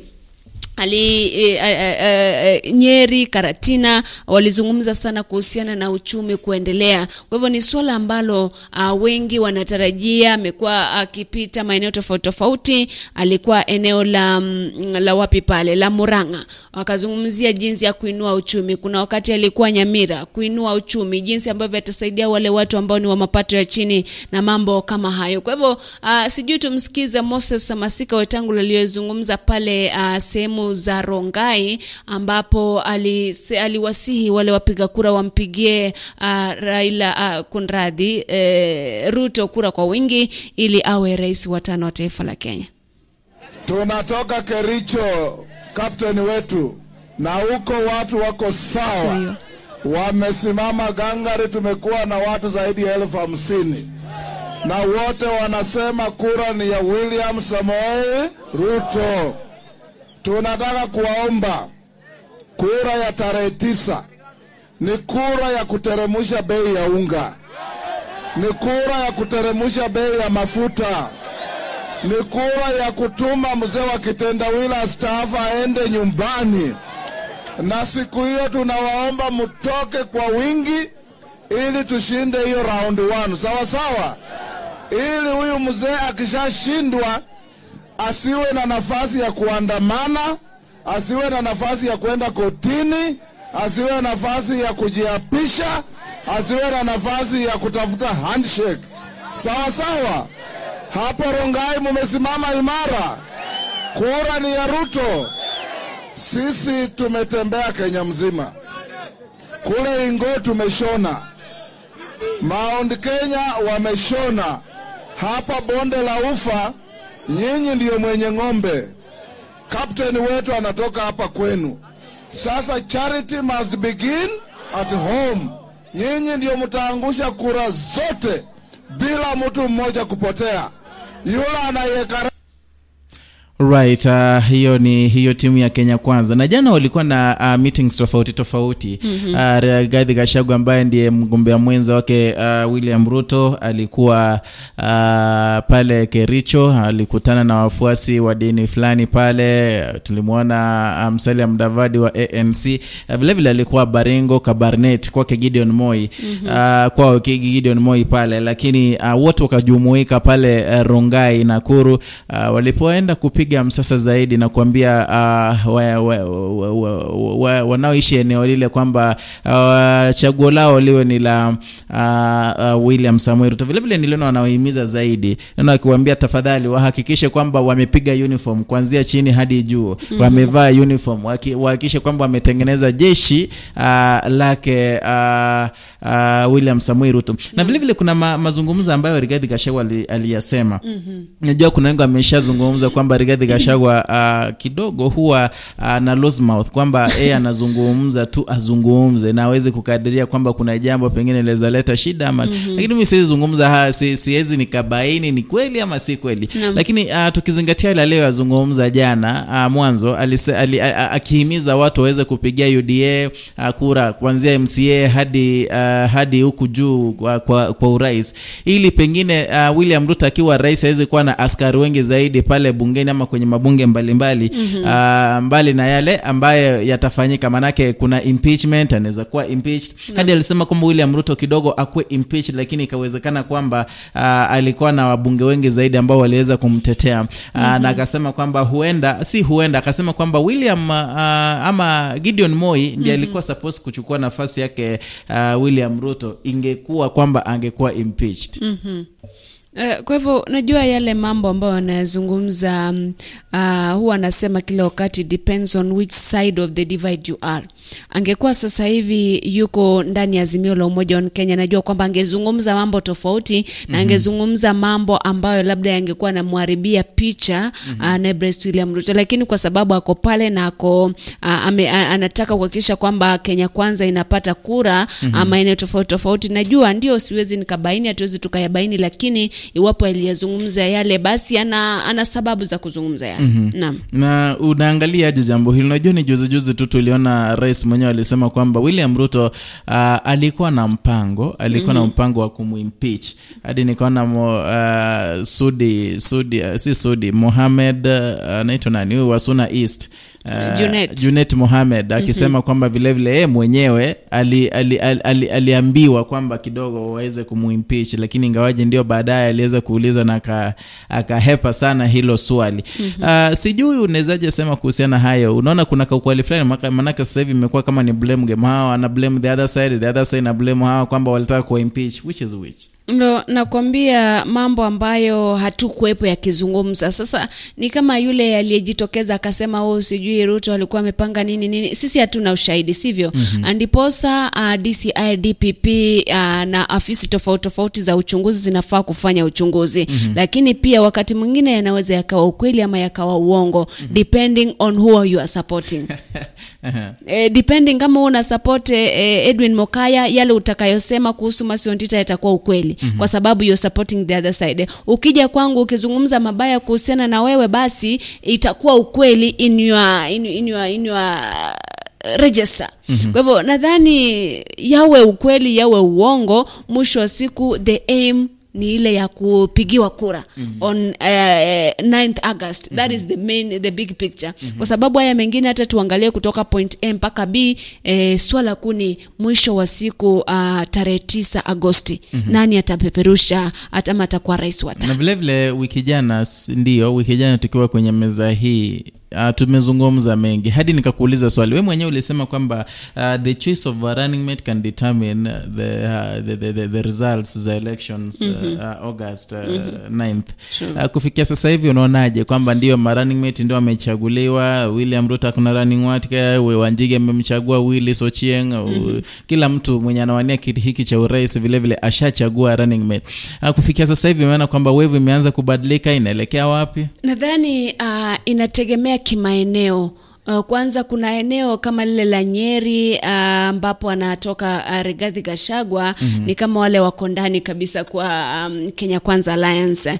Kwa sababu ukiangalia baadhi ya mikutano ambayo ilifanywa na Azimio la Umoja na Kenya Kwanza kule, kulikuwa na tofauti ya reception kidogo.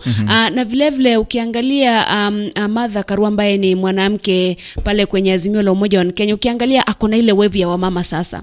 Kwa sababu akienda maeneo tofauti unajaribu kuona kwamba kuna hata kama hakuwa na tambulika sana ama hakuwa amepigiwa upato sana, sasa hivi ile wave imeanza kubadilika na kushift. Ukiangalia jana wakiwa pale Narok, uliangalia jinsi ambavyo kulikuwa na zile semi zilizungumzwa pale, jinsi watu walimpokea. Kwa hivyo nadhani kivyangu Martha Karua ameleta kawevu fulani japo kwa kiwango kidogo. Kwa nini? Akisimama kwenye mikutano hazungumzi kuchafulia mwingine jina.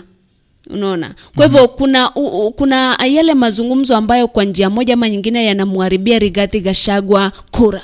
Kwa sababu kuna yale ambayo anazungumza that does not sit well with the electorates. Unapata kwamba watu wengine wameanza labda kuondoka kwa ile kambi ya Kenya Kwanza. Naam. Lakini tutulie tuone vile itakuwa. Lakini kwa upande wangu naona kidogo, unajua Rigathi Gachagua pale nyumbani kwao, unajua na kwa kawaida unajua kama alichaguliwa kama running mate angefanya juu chini ili aweze kuleta ule umati wa watu. Ingawaje niona ndio wengi hasa wale waka-affiliated na Azimio walikuwa wanasema kwamba baadhi ya zile picha ambazo zilikuwa zinawekwa mtandaoni kuhusiana ule mkutano ambao ulifanyika pale Madhira ama pale Nyeri, zile photos zilikuwa Photoshop. Sina uhakika though, lakini tuliona kwamba kulikuwa na watu wengi zaidi. Na hilo mimi kwa upande wangu naona pengine ni kwa sababu Rigathi Gachagua niko. Unajua ingekuwa kwamba watu wachache walitokea basi hata wana UDA wangeona kwamba pengine huyu amekuja huyu ni mzigo, huyu amekuwa mzigo kwetu, naona. Ndio. Na kwa upande mwingine ninaangalia ule umati. Ukiangalia wakati kama unakumbuka kidogo, wakati Martha Karua hakuwa ameamua kwamba anaingia Azimio, akiwa yeye ni ile One Kenya Alliance pamoja na Kalonzo Musyoka, Gideon Moi, vile vile walikuwa nafanya mikutano mbalimbali, lakini they could get hardly 100 people wenye walikuwa na address. Na sasa hivi jinsi ama baada ya kuchaguliwa ama baada ya kuteuliwa kama kama mgombea mwenza wake William kunradhi wake Raila Odinga, umeona kwamba kuna mengi yamebadilika. Hata ile mikutano ambayo anaihost ama anaenda, unaona watu ni wengi zaidi vile vile. Kwa hivyo inaonyesha mimi kwa upande wangu naona kwamba kwenye upande wa Azimio ndio kumchagua mwanamke kumeleta faida zaidi kwake Raila Odinga. Na ndio maana kwamba umeona narrative imeanza kuchange. Hata pale Mount Kenya naona kwamba wanasema kwamba let's consider mama, unaona hawataki sana, manake wamejaribu kumuuza pengine Raila Odinga eneo lile, lakini hajauzika vizuri kwa muda wote ambao umepita. Kwa hivyo kidogo watatumia ile jina mama kufanya nini? Kuuza. Ndiposa nimeona hiyo jana baba na mama jinsi ambavyo wanaitwa wanaelekea hii leo kule magharibi mwa Kenya. Kumbuka kwamba magharibi mwa Kenya ni sehemu moja tata ambayo nadhani ili mtu mmoja ama mgombea mmoja apate kura nyingi inabidi aende pale mara kwa mara. Hata kama pia Mlima Kenya imekuwa sehemu ambayo wamekita kambi kule. Ukiangalia jinsi wamekita kambi, Kenya Kwanza inatoka Nyeri inaenda Murang'a. Azimio la Umoja inatoka Murang'a inaenda Nyeri. Kumekuwa na ile alternating of the events, lakini pia wanasema kwamba she who laughs loudest laughs the loudest. Na vile vile kuna yale ambao Mudavadi aliyezungumza jana. Mudavadi ambaye ni kiongozi wa ANC aliweza kuzungumza akisema kumuhusu ama akimtaja ama akiongea kuhusu Mount Kenya, akisema kwamba Mount Kenya alikuwa anazungumza pale Kabarnet Baringo, akasema kwamba Mount Kenya Raila asidhamirie kupata kura hata moja pale Mount Kenya. Mount Kenya ni ya William Samoei Ruto. Kwa hivyo Raila hata achane kabisa kukampeni zile eneo la Mount Kenya. Sijui unazungumzaje kuhusiana hilo? Kuna uhakika pale ama ni siasa tu? Nadhani hizo ni ndoto za Alinacha ambaye alikuwa anaota kwamba amejenga nyumba kubwa ndani ya ndoto. Kwa sababu tunajua fika kwamba hakuna mtu hata mmoja, hata awe anapendwa vipi, atapata 100% ya kura kutoka eneo moja. Ni same thing nilisikia wale wana Narok jana ambao ni viongozi pale wakisema Narok itakuwa 100% ya baba. It's not plausible. Ni kitu ambacho I cannot agree with. Kwa sababu pia kuna wale ambao ni wandani wa Kenya Kwanza, kuna wale ambao ni wa Safina, kuna wandani ambao ni wa Ruben Kigame, alright? Kwa hivyo nadhani 100% hapana. Kenya Kwanza itapata 100%, Azimio la Umoja itapata 100%. Itapata mingi ama unaonaje? Kwa sasa jinsi ambavyo naona mambo yanaenda ni kama bado kivyangu bado muda. Kwa sababu already kuna kampeni ambazo zinaendelea kupigwa. Kampeni zitaanza rasmi by the way next month. Kwa hivyo nadhani kampeni zikianza rasmi, bunge likivunjwa, I think huo ndio wakati ambapo sasa watu watakuwa free kupiga kampeni vilivyo. Hapo ndipo labda polls zitatolewa, though hatuziamini sana, lakini kivyetu tutakuwa tunaangalia maeneo tofauti, kunaendaje, kutakuwaje, nani ameenda mbele, nani amerudi nyuma, because it's a matter of, ni kama marathon by the way, jinsi ambavyo rais alisema wakati mmoja kwamba hii si 100 meters, ni marathon, slowly by slowly. Kuna wakati mwingine utapata kwamba Ruto ako na umaarufu Nyeri, and then the next week upate kwamba Azimio la Umoja iko na umaarufu pale. Naam. Haya, pengine tungoje, lakini kwa upande wangu naona kwamba kidogo pale Mount Kenya bado inamkubali, hata kutokana na ule uchunguzi uliofanya na ile tume Tifa ilisema kwamba kidogo imetangulia kidogo tu kwa udogo, ilikuwa imetangulia Azimio, lakini bado kuna muda. Huwa tunasema kwamba hata siku moja yaweza badilisha mkondo wa kisiasa. Na sasa hivi bado bunge halijavunjwa ili kampeni zianze rasmi. Kwa hivyo naona kuona kwamba kutakuwa na kinyang'anyiro ambacho kitakuwa ni cha ukaribu zaidi. Pengine vile vile tuangalie coalition ama ule muungano wa Azimio One Kenya Alliance. Vile vile tangia siku ya Jumamosi ulikuwa na mkutano pale Narok. Hapo jana alikuwa eneo moja inaitwa Loita, na kuna mengi waliyazungumza pale. By the way, wengi walijitokeza, viongozi tofauti, akina Charity Ngilu, akina Martha Karua mwenyewe, Raila Odinga mwenyewe, akina nani pale anaitwa Lempurukel, kuna huyo mbunge wa Laikipia anaitwa Matthew Lempurukel. Na nikianza moja kwa moja naye Raila Amolo Odinga alisema by the way kwamba akichukua hatamu ya uongozi pale baada ya uchaguzi, kwamba atahakikisha kwamba janga kuu ambalo atapigana nalo ni ufisadi. Konradi, kwamba ufisadi umepelekea zaidi ya bilioni 700 kuibwa kila mwaka. Kwa hivyo ni swala ambalo unapiga hesabu jinsi ambavyo rais alikuwa amesema pale kwamba 2 billion is stolen every day. Kwa hivyo akapiga hesabu roughly per year that is 700, akisema kwamba atahakikisha kwamba wale ambao wanapatikana wameiba fedha na mali ya serikali wataishia Kamiti, wataishia sijui Shimo la Tewa, wataishia Wanaivasha na mambo kama hayo. Kabla hujazungumza, acha tusikize aliyozungumza kwa dakika moja tu pale. Mimi nimehakikisha nyinyi tukishika hatamu ya utawala mtaona tofauti makubwa kabisa. Tunaenda kupigana na adui mkubwa ya Wakenya, inaitwa ufisadi, wizi na hujuma ya mali ya umma. Pale wanaenda wanapenya na wanatoboa na wanarogota mali yetu. Kila mwaka wanaiba shilingi bilioni 700. Hiyo itakwisha. Na nimesema hao watu kwanza masa yameshika mamlaka ya uchunguzi ya kuona kwamba sheria inafuatwa, na tutawapeleka Manyani, Shimo la Tewa, Kamiti na Naivasha. Mnaunga mkono? Kila mara wanabweka. Hao hawajaingia huko. Mimi ndio nimekaa Kamiti, nimekaa Naivasha, nimekaa Manyani, nimekaa Shimo la Tewa.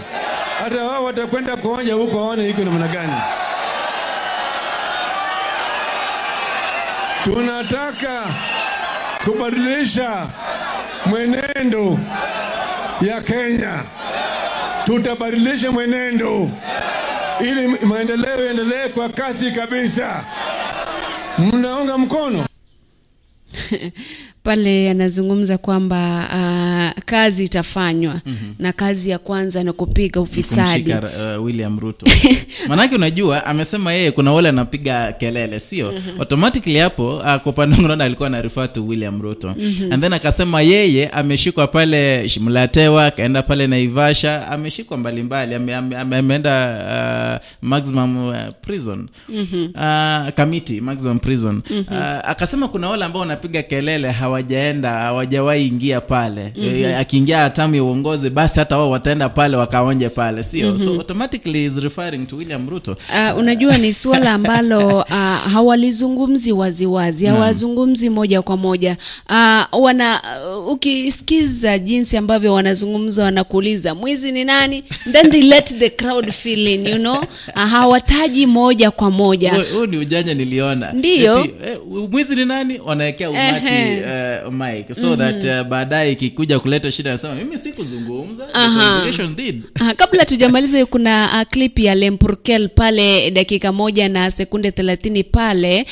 Ukiweka dakika 1 tu pale, peleka mbele kidogo kwa dakika 1 na sekunde 30 ili tuangalie jinsi ambavyo alizungumza pale, kwa sababu jinsi tumesema they infer actually they infer kwamba fulani ni mwizi. They don't say it moja kwa moja. Labda tusikize kwa dakika sekunde chache kabla hatujazungumzia swala hilo kwa undani kidogo. Enda subala masai bogi kore dabaja Azimio enda jonga uongishu Azimio kedo robi yolo mwanamke boito sai yenchere yenye tonga jeje yomata soto lesikiria yenye tongo Raila Amolo Odinga matongo Madakarwa niki msikiria yenye tongo Raila Amolo Odinga matongo Madakarwa niki ngora dogole kenta niki ngora ngai niki ngora dogo seneta linchi. Kwa hivyo kama unondai mata tenebo baba, najua utaingia. Usisahau maneno ya ardhi, historical land injustices. Usisahau ng'ombe yetu imewawa Laikipia. Nani mwizi?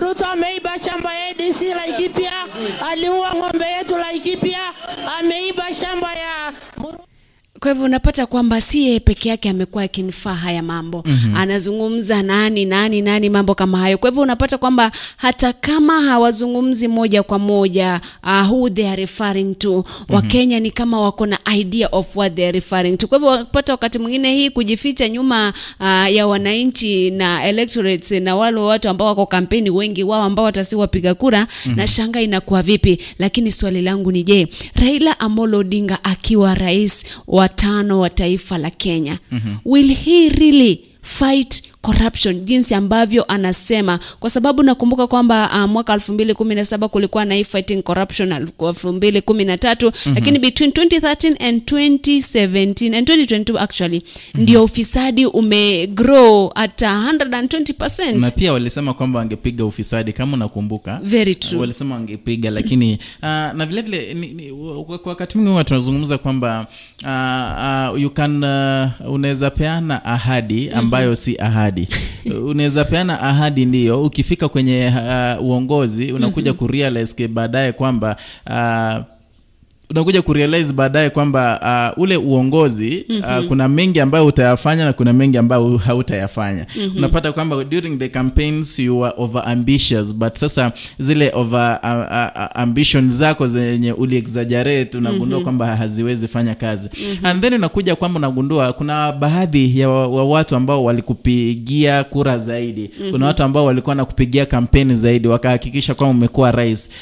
Baadaye unajua hata wakianza ufisadi ama ukimgundua amefanya ufisadi ama amekuwa involved na ufisadi, unakanyagia. Unaona, uwezi enda kumshurutisha, manake amekuwa mtu wa ndani zaidi, amekuwa mtu your right hand kutafutia kura eneo mbalimbali. Kwa mfano sijasema, lakini kwa mfano tu Raila amekuwa rais ndio, and then upate kwamba Junet Mohamed amehusika na ufisadi. Ukoshia kwamba hatua itafanyika, manake amekuwa pamoja, ndiye amekuwa kizungumza, amekuwa kama mtoka wa karibu zaidi. Sasa hapo ndo that will be the time tuna gauge huyu anafanya kazi alivyozungumza, ama sasa ataanza kuprotect wale ambao wamekuwa karibu na yeye. Kwa sababu sasa hivi by the way the National Integrity Alliance iko na petition kotini kwamba baadhi ya viongozi ambao wameshtakiwa kwa makosa ya ufisadi na wizi wa mali wazuiwe, wasitafute viti vyovyote vya uongozi. Ni swala ambalo linatarajiwa labda kutolewa hukumu hivi karibuni. Kina kama vile kina Mike Sonko, kina Waititu, watu tofauti, baadhi yao Rigathi Gachagua, ambao wanatuhumiwa kuwa wameiba fedha ama mali ya umma. Sijui kama mwisho wa siku iwapo watakubaliwa. Kwa mfano, je, hawa watu ambao wamesimama viti tofauti wakishazuiwa, kwa mfano tuseme Rigathi Gachagua amezuiwa asiwe running mate, then what happens to Kenya kwanza? Ni swali gumu though, lakini unajua the National Integrity Alliance iliweza kutoa ujumbe kwa IEBC kuomba wasiwa clear kuvai, unaona. So the sole decision remains kwa IEBC. But then the question is, what if they are barred from vying, itakuwaje? Hapo ndo sasa kuna kizungumkuti, lakini tusubiri tu uamuzi wa koti kuhusiana na ile interpretation na kile kipengee cha aliyeshtakiwa, aliyetuhumiwa kuwa ameiba mali ya umma. Tuone kutaenda vipi. Lakini tukisalia kwa swali lile kwamba iwapo Raila Amolo Odinga atakuwa rais, alafu upate kwamba kuna wandani wake ambao wamempigia kampeni sana, ambao watakuwa wametuhumiwa kwa ufisadi, wametuhumiwa kwa wizi wa mali ya umma, je, wao pia watachukuliwa hatua? Ni swala la kungoja tuone, kwa sababu mwisho wa siku we will be gauging hasa corruption. It will be the main thing ambayo tutagauge atakayekuwa rais wa 5 wa taifa la Kenya. Na vile vile masi nimekuwa nikiangazia zaidi, nikiangalia kwenye hii miungano miwili. Wamekuwa kitupiana cheche za matusi sana. Rigathi Gachagua tumeona akikuwa troll wakati alikuwa DO pale Molo, alihusika pengine na mauaji nini. Mambo mengi yamekuwa kizungumzwa sana mitandaoni. Nimesubiri sana kusikia wakizungumzia Martha Karua lakini sijapata kusikia wakimzungumzia. Ni kama Martha Karua amejaribu zaidi kuwa so honest in her leadership and what do you think? Kwa kweli though kuna wale pale chini ya kivuli wanaendelea kuzungumza walifanya bacha, lakini hatujapata publicly mtu labda kiongozi ambaye anasimama anasema Karua akafanya hivi, Karua akafanya hivi, Karua akafanya hivi. Kwa hivyo naonyesha kwamba amekuwa mtu ambaye jinsi anasema yeye mwenyewe, ambaye ikifika ni wakati wa kazi ni kazi. Akizungumza pale Narok by the way alisema kwamba wakati watu wakimuona wajue yeye kazi ni serious business. Si kucheza na kazi, si kuregarega na kazi. Ndo maana labda watu wengi wanaanza, ile wave imeanza kubadilika kidogo, ikishift kutoka muungano mmoja kuja muungano mwingine, lakini mwisho wa siku wanasema kwamba wanasemaje, kuna methali fulani kwamba usihesabu mayai kwa lugha ya Kikisi kama hayajaangua, translating directly, usihesabu mayai kama vifaranga havijaanguliwa vyote. Kwa sababu huenda mambo yasiwe jinsi ambavyo ulikuwa una expect, huenda vifaranga vikatoka viwili mengine yaharibike.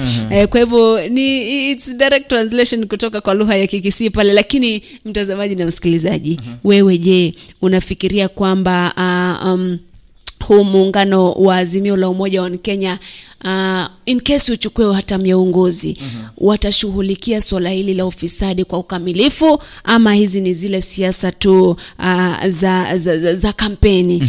Namuona pale Atandi Nelson anasema ataweza. Ndio maana hawa wanamuogopa koza, akisema hajawahi rudi nyuma. Kabla hatujatoka hapo, pengine ni kuregeshe kidogo kwa ule mkutano wa Kenya Kwanza. Jana nilimuona yule mbunge wa Tundu South Moses Kuria. Kuna matamshi aliyatoa ambayo kidogo mimi hayakunifurahisha. Ndio inaweza kuwa ni kampeni, inaweza kuwa ni siasa, lakini unajua wakati naanza kuzungumza kuhusu kifo kidogo inanitia kiwewe. Kuna mahali alizungumza akisema kwamba alikuwa anaambia watu wa Azimio, akiwaambia kwamba wale wabunge ama wale viongozi kutoka eneo la Mlima Kenya hawashabiki Raila kuwa rais. Ni ile wanataka kufront Martha Karua, na kutoka na jinsi wanavyotaka kwamba, ama jinsi walikuwa wanamwambia kwamba Raila atakufa hivi karibuni, ili Martha aweze kuchukua hatamu ya uongozi. Ndio mazungumzo ambayo Moses Kuria alisema. Hadi yeye mwenyewe akauliza watu, nikisema nikishikwa mtanitoa kwenye jela, tunasema jela prison. Watu wakamwambia kisha akazungumza, akatoa matamshi yale. Kwa upande wangu naona kwamba yale matamshi sijui kama yalikuwa ya busara, ingawaje ndio ni wakati wa siasa. Najua hapo nitazungumza tu statement moja. Kwamba hamna mwanadamu ambaye anaweza kaandikia mwanadamu mwingine miaka atakayoishi. Maisha yetu sisi sote yamepangwa na Mungu, na Mungu ndiye ameandika kwa kitabu chake ni miaka mingapi kila mtu ataishi. Kwa hivyo kuja kuanza kuzungumza mambo kama yale, if anything happens, najua he'll be held culpable, kwamba anaweza akachukuliwa hatua kwa sababu alisema bacha. Kwa hivyo nadhani ya Mungu tuyaachie Mungu. Sisi tupambane na ya hapa duniani. We piga siasa, piga kampeni zako bila kuleta mambo kama yale. I wish NCIC bado ingekuwa inakamata watu ambao wanatoa semi za uchochezi, semi za chuki, ili na wachukuliwe hatua, kwa sababu wengi wanakamatwa, wanaondolewa pale mahakamani na bail na nini, alafu hizo kesi zinachukua muda kabla zirejelewe. By the time zinarejelewa unapata mashahidi hawapo, labda wamehongwa, wameondoka, labda wengi wamekufa, labda unapata ile kesi sasa ina uzito, mambo kama yale. Na ndio unajua that's how we always say, kama hata kama ndio ni siasa isije ikafikia mahali tunazungumza hata tukatishiana kuuana. Lakini tusubiri. Na vile vile yale mazungumzo aliyoyatoa, kuna yale ambao pia sisi tunaweza jiuliza kama wapiga kura ndio. Sana sana tukitoa hilo neno kuu, hilo kubwa ambalo ni hata mimi sitaki kulitamka. Alikuwa anasema kwamba wale viongozi wa Mount Kenya they are not after kumpigia Raila kampeni. In fact wao wanasema kwamba nipatie kura huku juu chagua penye mnataka. That is the terminology he always use. Do you think this is true? Manaka alikuwa anasema hadi kuna viongozi ambao amekuwa akizungumza haya si jana ameanza si juzi. Alikuwa akizungumza hadi kuna wakati alitoa list ya wale viongozi ambao wanawania viti mbalimbali kutoka eneo la Mlima Kenya, na kwenye posta zao hawakuwa wameweka picha ya Raila Odinga. Sasa hivi baadhi yao wameanza kuweka picha ya Martha Karua kuonyeshana kwamba unajua labda kwa njia moja ama nyingine ni strategy ya kampeni. Kwa sababu labda wamegundua kwamba Karua ameanza kuwa na wave pale kwa sababu ya the women factor. Kwa hivyo maybe ni strategy ya kupiga kampeni, kwa sababu ukiangalia baadhi ya wale viongozi ambao walichaguliwa kuendesha kampeni maeneo tofauti tofauti, you never know what their strategy is pale kwa ground. Kwa hivyo siwezi nikasema kwamba wanamchukia Raila na wanampenda Karua. At the end of the day wakimpigia Karua kura wanapigia Raila Odinga kura. Kwa hivyo yote ambaye anasema labda yana mashiko kule kwake. Naam.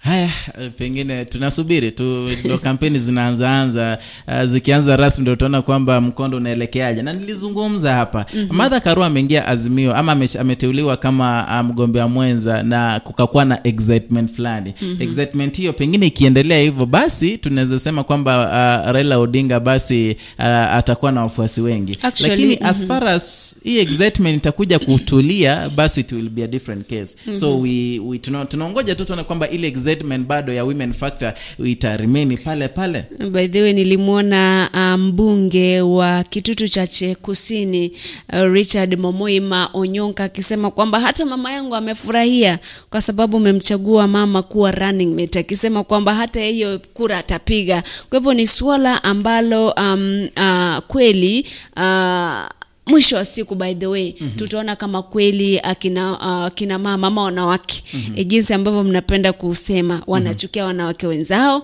ama watapiga kura kwa umoja ili kuhakikisha kwamba kuna a representation of women pale kwenye national government. Unajua Masi, si jambo la kuchukia, ni jambo kwamba wamebadilisha ile hali ya kuchukia wanawake wenzao. Maana it has been there. Ukiangalia kutoka na chaguzi ambazo zimepita mwaka wa 1000 kuna wakati Charity Ngilu alikuwa na wave sana wakati alikuwa anawania kile cha urais na alizoa kura nyingi sana, ngawaje ndio hakuwa rais. Umemwona Martha Karua, unaona tumemwona Ole Kiapi vile vile alikuwa na mgombea mwenza ambaye ni mwanamke. Kwa hivyo vile vile tusije tukasema kwamba choosing a running mate ni mwanamke ni historia, maana historia ishajengwa kitambo. Yeye kuchaguliwa kama rais na deputy wake hiyo Martha Karua ndio itakuwa history. Right now is not history, maana kwa nini nasema ni historia? Ndio kumekuwa na women running mates but no leading political party has ever chosen a woman deputy president or something. Ukiangalia NASA there was nothing, Jubilee nothing hapo, like vile vyama vikubwa hivi vyama vingine ndio unajua utachagua running mate ndio, lakini mtu mwanamke akipiga hesabu kwa kweli huyu ndio kuna mwanamke, lakini the chances of winning are next to zero. Nasema unajua hujanielewa. Ndio what do we mean by history? Ni jambo ambalo halijaitendeka, unaona. So kuchagua running mate mwanamke walisema kwamba it is an history that has been made. Lakini nikiwa tumeona kwamba kuna wengi ambao wamechagua running mates kama wanawake, ndio ngawaje hawakuwa the dominant the largest pengine coalition in something like that. Lakini ishajengwa. So history it will be created. Mimi kwa upande wangu naona kwamba itajengwa wakati Raila pengine atakuwa rais na Martha Karua akuwe the first deputy president ambaye ni mwanamke. Hiyo ndio wakati tutakuwa tufanya nini? Ndio wakati tushajenga historia. Ndio maana nakwambia in the context of political parties ambazo ziko na umaarufu that is now history to those parties. Kwa sababu they've never chosen a woman running mate or a woman deputy president. Kwa hivyo nadhani in the history of political parties ODM kumchagua mwanamke ambaye atakuwa running mate ama UDA, why didn't UDA ama Kenya Kwanza choose that, you know? And then back to what we were talking about, mwanamke kuwa mpinzano wa mwanamke mwenzake. It is a matter of have they changed? Have you women changed? Hiyo ndo tunastahili kuongelea sasa hivi, manake it has been experienced before 1997 2002 tushaona yote, unaona tushaona kwamba wameulizia ndio wamejitosa kwenye hizi kampeni, wamejitosa kwenye ulingo wa siasa, lakini bado wanawake ndio hata hawako wapigia kura sana. Kwa hivyo sasa hivi acha nikwambie kitu kimoja, itakubalika ama haitakubalika. It could have been so possible for Charity Ngilu to front Kalonzo Musyoka as the running mate kwa sababu anatoka eneo lake. Na kwa sababu anatoka eneo la ambalo wao wote wanatoka, but akaweka ile kando akasema hii ni time ya mwanamke, sivyo? Viongozi wengi ambao wako pale Wiper, ambao wako katika nyadhifa tofauti Charity Ngilu mwenyewe angekuwa possible akwe running mate, lakini akasema mimi hapana, mimi wacha nitafute ugavana mahali fulani, huyu ndo tunataka akwe running mate ama akwe deputy president. Kwa hivyo nadhani it starts from the top. Ukiangalia yameanza kutoka pale juu, basi I think the mentality is changing, kwa sababu we are looking at mtu ambaye atafront yale mahitaji na kupigania haki za wanawake, and it doesn't start from the bottom. Lazima mwana kibebwa atazame kisogo cha mamaye. Naam, haya tusubiri tuone itakuwaje. Ndio tusubiri, ni jambo la kusubiria tu. Pengine tuangazie the National Integration Alliance, tuliangazia kwa kiduchu tu. Pengine tuangalie, iliweza kusema kwamba kuna baadhi ya viongozi ambao kidogo IEBC ama ile tume ya uchaguzi na mipaka haistahili kuklia ili waweze kuwania viti mbalimbali humu nchini, akiwemo Rigathi Gachagua ambaye ni mgombea mwenza wake William Samoei Ruto, Mike Sonko ambaye anawania kiti cha ugavana pale Mombasa, tuna Anwe Guru Kerinyaga, kuna Aisha Juma pale Kilifi, Evans Kidera ambaye anawania kiti cha ugavana Homa Bay, Babu Owino Embakasi East, kuna Oscar Sudi, kuna Samuel Arama, kuna Ojamong, kuna Samson Cheregai, kuna Philip Kaloki na wengine wengi. Sijui utasemaje kuhusu? Nadhani sijui mbona it kind of looks like how watu wote they are not allied to Azimio la Umoja wa Kenya, but I actually agree with the National Integrity Alliance. Kwa sababu ukiangalia kipengee cha 75 pale Leadership and Integrity Act nasema kwamba mtu yeyote ambaye ameondolewa afisini kwa madai ya ufisadi ama wizi ama ubadhirifu wa mali ya umma hafai kuwania kiti chochote mahala popote. Kwa hivyo nadhani it's good kwamba wamepeleka ile kesi kotini, kwa sababu there is no way umeondolewa afisini Nairobi uende kuwania kiti kingine Migori. I'm not sure utaenda kulinda mali ya Migori. Kwa hivyo kivyangu nadhani the National Integrity Alliance is right kutafuta ile interpretation ya kile kipengee kwamba yeyote ambaye amepatikana hata kama hukumu haijatolewa kwamba ametuhumiwa kuwa mfisadi anafaa kukaa kando, labda until ile kesi hukumu imetolewa. Basi akisanifishwa ama akioshwa awe sawa, basi anaweza kawania the next elections. Lakini sasa hivi nadhani kama vile Daktari Fred Matiang'i alisema, I actually agree with him kwamba huenda tukaweka watu uongozini, watu ambao huenda hawafai na pia ambao watarudisha Kenya nyuma badala ya kwenda mbele. Ukiangalia sasa hivi every person actually 3 liters of cooking oil is around 1300. Mafuta ambayo a year ago ilikuwa 400. Now tell me where we are headed to. Though hata kama Indonesia imetoa yale marufuku ambayo ilikuwa nayo, where we headed to, ukiangalia petroleum, ukiangalia food price, ukiangalia everything. Mchele ilikuwa 200 bob, sasa ni 500. My friend, where we headed to? Kwa hivyo wakati mwingine huu ufisadi, I think ufisadi between the 10 years ambazo tumekuwa nazo under Jubilee, ndio wakati mwingine nasema is the chanzo na ni changio la haya masuala yote ambayo wananchi wanapitia. Naam. Kwa hivyo tukiangalia Rigathi Gachagua amekuwa implicated in graft, ambapo account zake zilikuwa freezed kwa sababu ya Assets and Recovery Authority iliweza kufreeze account zake zilikuwa na taslimu ya milioni 200. Kwa hivyo inaonyesha kwamba kidogo si mtu anastahili kuhold any office in Kenya. Mike Sonko tunajua kwamba aliweza kuwa impeached mwaka mwaka 2020 Disemba. Ngawaje ndio anangangana zaidi, anataka kuwania kiti kile cha ugavana Mombasa. Na mbali na hayo, wakati hayo yote yalitokea, yeye mwenyewe alisema kwamba hawezi koma, bado atazidi kupiga kampeni pale Mombasa. Sijui itakuwaje, lakini anasema bado atazidi kupiga kampeni pale Mombasa. Evans Kidero vile Aisha Jumwa, Anne Waiguru, Babu Wino. Sijui Babu Wino ni kuhusu ile kesi ambayo ilikuwa nayo ya DJ Evolve. Na ni swala ambalo vile nimekuwa nikijiuliza Masi. Huyu Babu Wino ukiangalia kwenye kampeni za huku nyuma ambazo amekuwa akihudhuria, amekuwa akizungumza zaidi kumhusu William Ruto, akiwa amekuwa akimtaja kama mwizi, kama muuaji. Hadi nilikuwa najiuliza, ndio yeye kuna hata video ambayo ilitokea mtandaoni akipiga risasi, sio akifiatua risasi. Na huyu mwingine hatujamuona. Nani sasa tunaweza mtaja jina ile ambaye alikuwa anatumia? Ndio, wahalifu ni wengi. Lakini kimahakama lazima uwe na ile evidence ambayo conclusively inahakikisha kwamba mse fulani ama jamaa fulani amepatwa na makosa fulani, amehukumiwa na mambo kama hayo. Lakini swala jingine ambalo wakati mwingine najiuliza, wengi watapatikana na makosa alafu atatoka, atalipa bondi, atoke aendelee na mambo yake. Ingekuwa it's a mandatory sentence, ingekuwa vizuri zaidi. Lakini mwisho wa siku katika siasa tutaona watu wengi wakipigana makumbo hapa na pale. Tutaona watu wengi wakisema ama wakiongea semi na mambo ambayo ni ya kuchukiza kwa upande mwingine. Mwisho wa siku mimi nahitaji amani, kwamba kesho nikiamka tarehe 10 mwezi wa 8 iwe ni siku kawaida kama siku zingine ambazo mimi naelekea kazini na nafanya kazi zangu vizuri. Haya basi tu. Lakini uzuri wa hii list ambayo ilitokea, blacklist, uzuri ilijumuisha watu wote kwenye miungano yote. Isije ikawa kwamba kulikuwa na partiality in blacklisting some of the leaders in a particular coalition.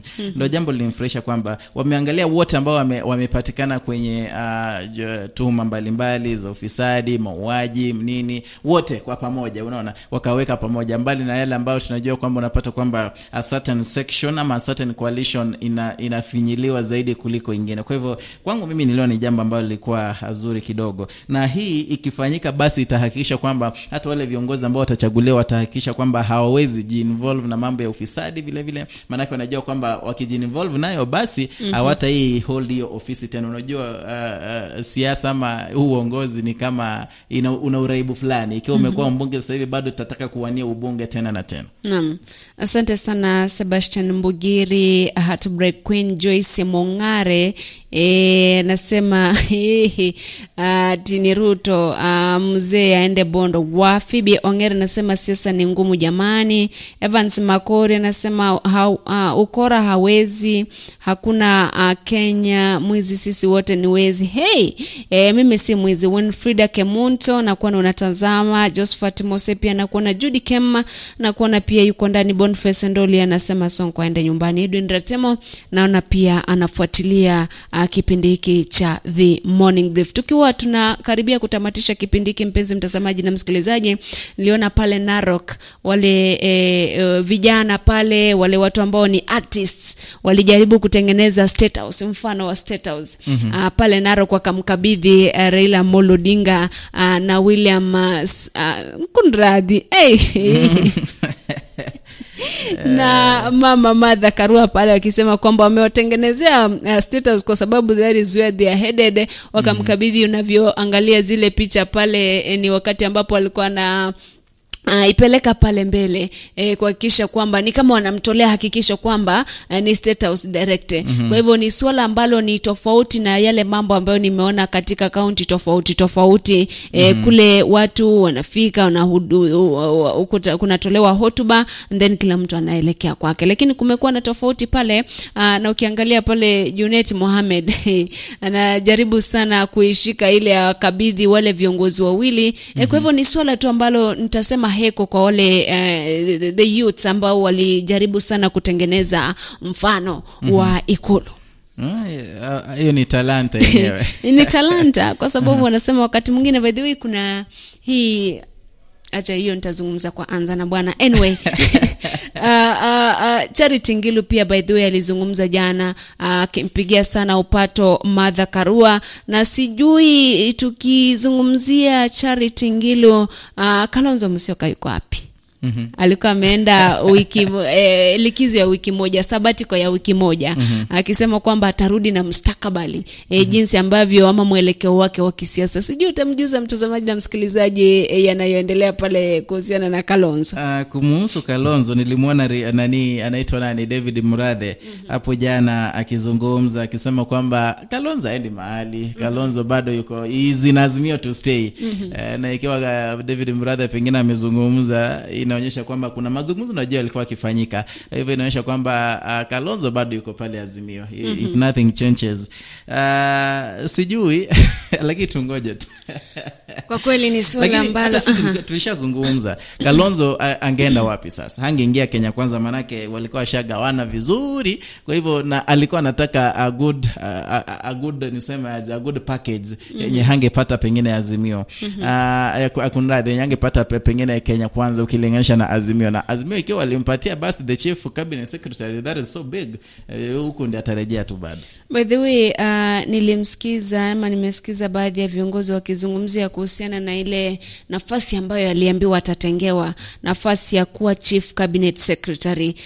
Kulingana na baadhi ya viongozi wanasema kwamba ile nafasi haipo kwenye katiba, haipo kabisa. Ile nafasi ingekuja iwapo BBI ingepita. Sasa je, hii nafasi iko wapi? Mwingine akasema ni kama hii wameweka ya kumfunika tu, mwisho wa siku atampatia speaker wa seneti ama speaker wa bunge. Kwa hivyo unapata kwamba that is why Kalonzo Musyoka anataka iwekwe in writing kwamba atapewa ile nafasi, na akishapewa ile nafasi inamaanisha kwamba atakuwa na control vitu vingi sana. Which means that's why the main thing anataka iwekwe kwenye mkataba, kitu ambacho kinamaanisha kwamba huenda basi katiba ikafanywa marekebisho, kwa sababu ile nafasi haipo kwenye katiba ya sasa. Lakini ukikumbuka rais mwenyewe alisema kwamba ninyi mtachagua wakati wa Labor Day ikiwa BBI itarejea ama haitarejea, unaona. Kwa hivyo kuna uwezekano ikiwa Raila Odinga atakuwa kiongozi, atakuwa rais, basi BBI itarejea. Kwa hivyo ikirejea basi si Kalonzo kuna nafasi yake. Haya, iwapo Raila Odinga atachukua. Anyway, mtazamaji na msikilizaji, tuelekee pale siasa za Nairobi. Sijui, I would want you to comment on this. Do you think Anne Kanano Mwenda angekubaliwa kuwania kiti cha ugavana, angeshinda Polycarp Igathe? Mbona Polycarp Igathe na si Sakaja? Wajana Sakaja kwanza, watu wa mrengo mmoja. Okay, unajua kwa upande, unajua nimegundua siasa ni kupiga kampeni. Unajua wakati Polycarp Igathe alijitokeza, kila mtu alikuwa anauliza niaje. Lakini amekuja na strategy nyingine, ingawaje ndio wengine wanaiona ni ya kijinga, ni ya kitoto, lakini bado inaendelea kumpopularize sana pale Nairobi. Pengine tukiangazia pengine woman factor, ulikuwa unazungumza hayo kwamba sasa hivi ni wakati wa wanawake, basi nitasema ndio. Kwako wewe najua utasema ni Anne Kanano, lakini kwa upande wangu sisi nikasema kwa sababu Nairobi is not Machakos and Nairobi is not Kisii. Kwa hivyo pia watu wa kule hawafikiri kama watu wa huku. I think alikuwa na nafasi za good campaigner. Ni strategy tu angepiga labda. Lakini I don't know why iliamuliwa kwamba asiwanie kile kiti. Lakini nakumbuka kwamba the first time he was the deputy governor, alisema I'm not a politician, I don't have a plan ya kwenda in politics. Lakini mwisho wa siku anasema kwamba anawania kiti kile cha ugavana. Kwa hivyo wakati mwingine semi tunazo we can always change our minds. Ndio. Lakini uwezi compare Igathe. Anyway, unaweza compare depending on where I'm standing. Yeah, unaweza compare depending on where you're standing, and also on the capability ya kupiga siasa. Unajua kuna ile kupiga siasa, unaona? Yeah.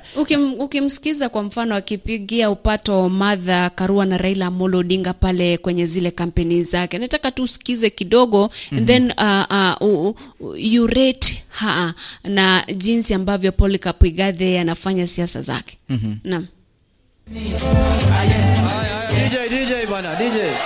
Vijana power. Wamama hai. Watu wa Narok nimewapenda leo. Na mimi nimeona tarehe 9 mwezi wa 8 walai tuko State House. Asanteni sana. Nisema hivi, kazi yangu ni fupi sana. Kwa maarufu mimi najulikana kama AK047. Kazi yangu ni kulinda kura zenu zikitoka Narok zifike Nairobi. Mimi nazigojea hapo, hakuna mtu ataziiba. Tuko pamoja. Nionyesheni kura ya baba. Kura ya baba. Ni swala ambalo najiuliza. I wish those two people wangekaa mahali pamoja wapige siasa. Ili niangalie who's better than the other. Lakini Nairobi, strategy ya Igathe pia ni tofauti. Huenda ikawin so many people towards his side, lakini mwisho wa siku there are people from muungano mmoja, so upinzani wanao kutoka kwa Sakaja pale Nairobi. At the same time Nairobi inahitaji mtu mwenye ujanja fulani vile vile. Wale watu wote ni wajanja. Naam, Sakaja na Igathe, lakini uweze mkompare na Kananu pia ni mjanja. Unasikia Nairobi ni jiji la wajanja. Kwa hivyo mtu yote ambaye anawania kiti pale Nairobi amejipima, akaona anatosha. Haya, pengine angejitosa ndo tuone ingekuwaje, lakini kwa sasa hivi mimi let me hold my tongue. Nisije nikazungumza zaidi. Kabla hujaangalia kuna jambo hapa pengine naona muda umeoma dakika 5 juu ya saa 4. Rais aliweza kujitoa akasema kwamba hawezi mpigia Raila campaign. Unajua was expecting Rais Uhuru Muigai Kenyatta aende pale Mount Kenya. Simame juu ya gari awaambie watu wa Mount Kenya, tafadhali huyu mzee huyu anatosha. Penye mzee ameketi, vijana hata msimame ama mkoe juu ya mlima mwezi mkaona. Unaona? I was expecting that, lakini hayakufanyika. Nilimwona jana David Murade akizungumza, pengine alikuwa alisema kwamba you will not expect President Kenyatta to be on the top of the vehicles campaigning for Raila, but he has already expressed his desire on who people should vote for. As the only remaining president since independence, he will be ready to hand over instruments of power to whoever wins. You know, hii imekuwa tofauti sana na yale mazungumzo hapo awali. Unajua kivyangu I didn't expect pia, I didn't even want Rais Uhuru Kenyatta aende kupiga kampeni, kwa sababu akienda kupiga kampeni now that shows a lot of impartiality pale.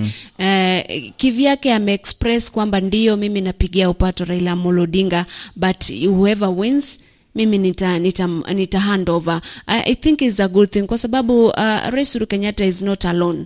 Kuna a lot of lieutenants and loyalists ambao anaweza watumia kupigia upato Raila Amolo Odinga. Kwa hivyo I think ni vizuri hakumpigia ama hampigii kampeni. Yeye akisimama kama ni siasa fulani, mkutano fulani, aseme fulani ndo naunga mkono, that is it.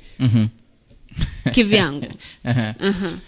Anyway, ni sawa tu, lakini pengine sasa kwa upande wangu vile vile naona kwamba itakuwa vyema, manake kukua vyema itasaidia zaidi, kutopiga kampeni itasaidia zaidi, ili at least kusikwe na ile impartiality, unaona. Yeyote atakayechukua ndio huyo, isije ikawa kwamba yeye ndio ameambia Wakenya chagua mtu fulani amalizie tu hapo, lakini asije kwenda kuwarai Wakenya pigia fulani pigia fulani. fulani, na hiyo ingekuwa mbaya zaidi. Naam. Mtazamaji na msikilizaji, tukitamatishia kipindi hiki ni kwamba hii leo tume ya kuratibu mipaka na uchaguzi IEBC inafanya kikao na wagombea wote wa urais pale kwenye majengo ya Bomas kule Nairobi, ambapo inatarajiwa kwamba watazungumzia mambo tofauti tofauti, kati yao sheria za uchaguzi, kati yao jinsi ambavyo wanafaa kutoa zile sahihi 2000 kutoka kaunti 24 kuhakikisha kwamba wameteuliwa, na vile vile watakuwa wanaangalia vipengele tofauti tofauti kuona kama watawakilia watu wote, kwamba wamefikisha yale malengo ya kuwania kiti cha urais, na wamesema kwamba tarehe 28 huu mwezi ndio deadline ya kutoa zile makaratasi ama yale makaratasi kwa wagombea urais tofauti tofauti, na vile vile kumbuka kwamba kampeni zitaanza rasmi by that 28th of May, which is almost coming this month, next month. Kwa hivyo ni swala ambalo tunatarajia. Kumbuka kwamba IEBC inafanya kikao kile leo, kesho na kesho kutwa na wale viongozi tofauti tofauti ambao wanawania viti vya urais. Lakini kumbuka kwamba kampeni nazo zinaendelea maeneo tofauti tofauti. Raila Amolo Odinga na kikosi chake wanaelekea pale magharibi mwa Kenya hii leo, na vile vile ile kambi ya Kenya Kwanza pia inaelekeza kampeni zake mahali tofauti tofauti, na ukiangalia jinsi ambavyo wameanza kupiga kampeni zao ni kama they are dividing to conquer. Yani viongozi kama ni Chege anapiga siasa pale Murang'a, anasema pigeni fulani kura. Kama ni Kihika anapiga kampeni kule Nakuru, anasema pigeni fulani kura. Kwa hivyo nadhani wametengeneza strategy tofauti tofauti ambazo labda wanatumia kuhakikisha kwamba whichever side will each side ama either side will win katika ule uchaguzi wa Agosti 9. Naam, naona pengine tutamatishia hapa. Ni dakika 10 zimepita baada ya saa 4 za asubuhi majira Afrika Mashariki. Nimeshukuru sana mpenzi mtazamaji kuungana nasi kwa kipindi hiki cha The Morning Brief. Hadi hapo kesho, nite Edwin Moka. Na mnaitwa Masi Ontita, na kutakia Jumatatu njema na siku njema. Barikiwa.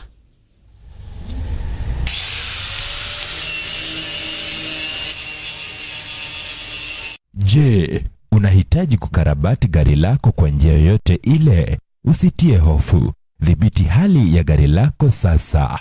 Ramizworks inakupa huduma bora zaidi. Hapa wanakupa huduma zote za gereji kwa magari ya kila aina. Ramizworks tuna deal na panel beating, spray painting. Ukiwa na kazi yako, leta mali hapa, tunakufanyia kazi safi sana. Ramizworks inapatikana mjini Kisii daraja 2 kwenye barabara kuu ya Kisii Kisumu. Imekabiliana na Delta Filling Station. Tunashughulika na magari za accident. Gari imeharibika msuni inaletwa. Tunaomba watu wote walete magari zao hapa. Welcome Kisii. Kwa maelezo zaidi kuhusu huduma zetu, piga simu nambari 0728888603 au 0790178686. Ramizworks, huduma bora kwa bei nafuu.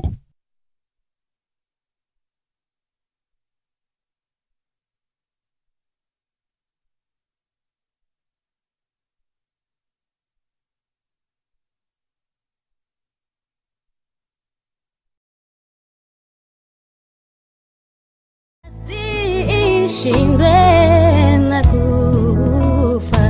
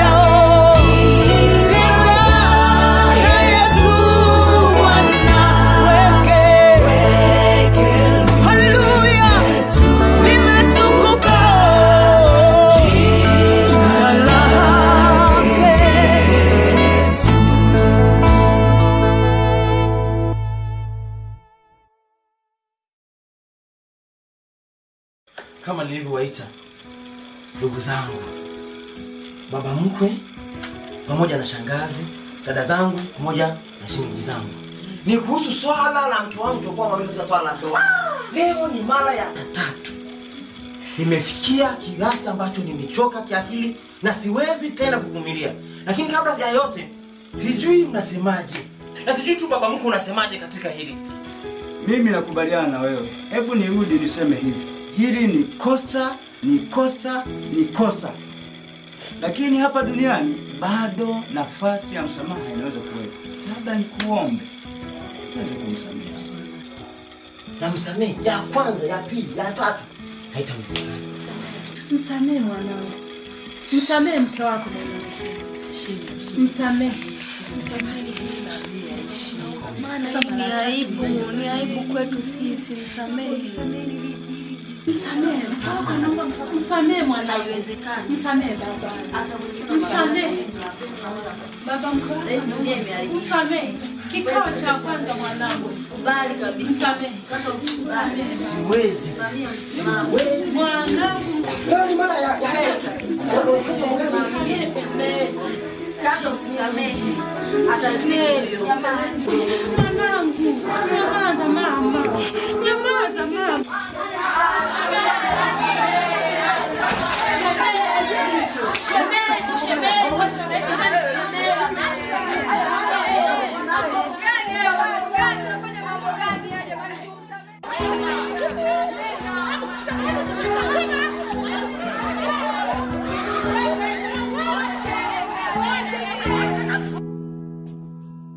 Ni wanadamu ambao twakosea muda wowote kwa lolote, twajikuta tumegombana. Hata hivi sasa yuko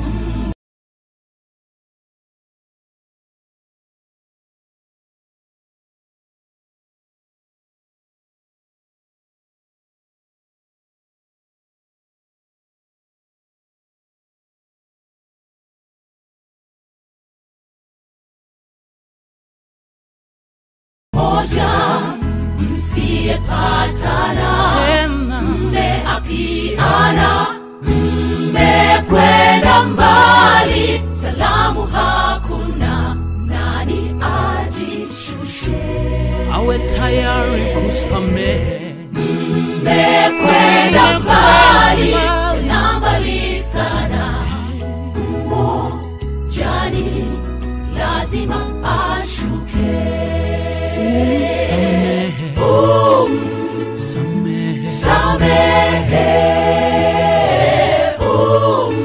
Samehe kabisa. Kaumiza moyo wako, usamehe, usamehewe. Kaumiza moyo wako, usamehe, usamehewe.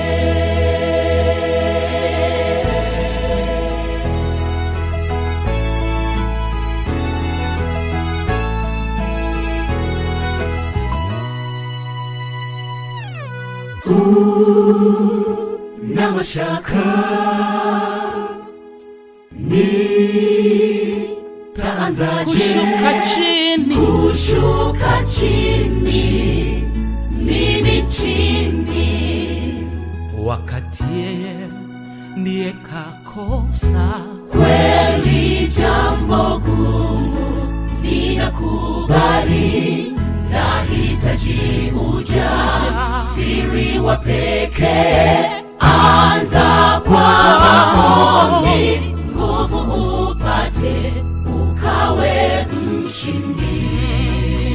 Kana wewe, kana wewe, ulisamehewa pale Goligota.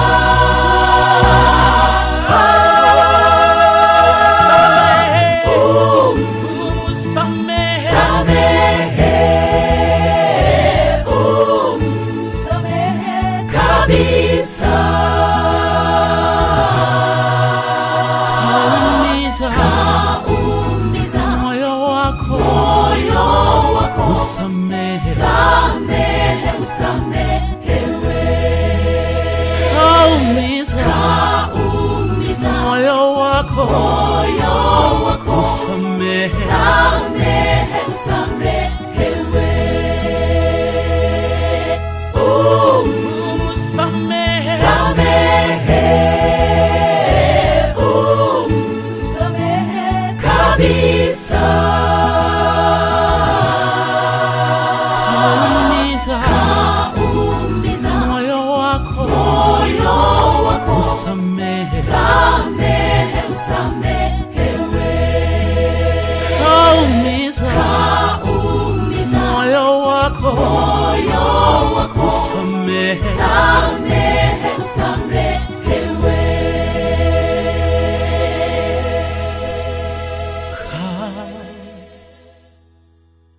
kaumiza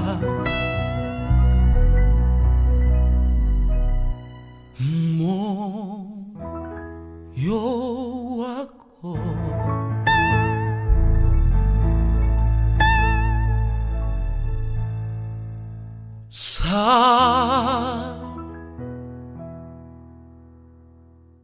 samehe,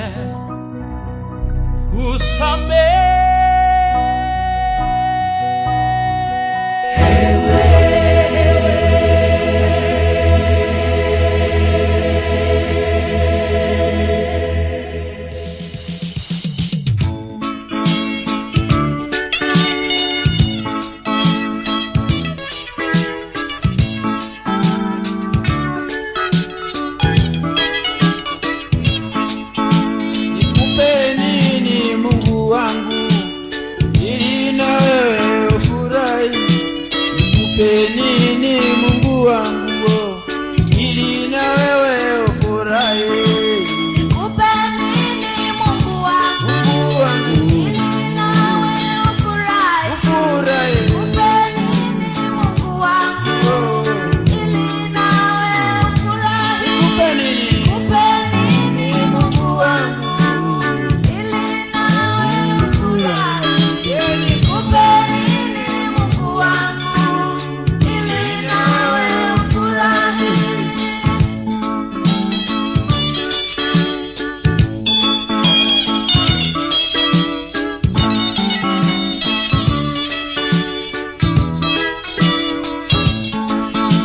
Ulinipenda Mungu wangu, ulinipenda kamtoa Mwokozi Bwana, kanifia msalabani ili mimi niokoke.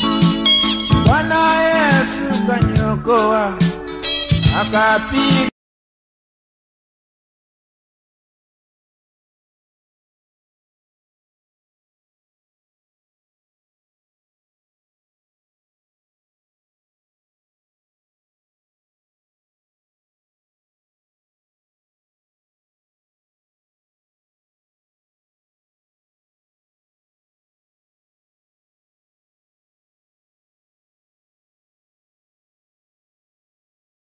msalabani, kwa mapigo alipigwa ili mimi nipone. Damu yake ilimwagika inioshe madhambi, uzima wake ulitoka ili niwe na wa milele. Nini Mungu wangu ili na wewe ufurahi?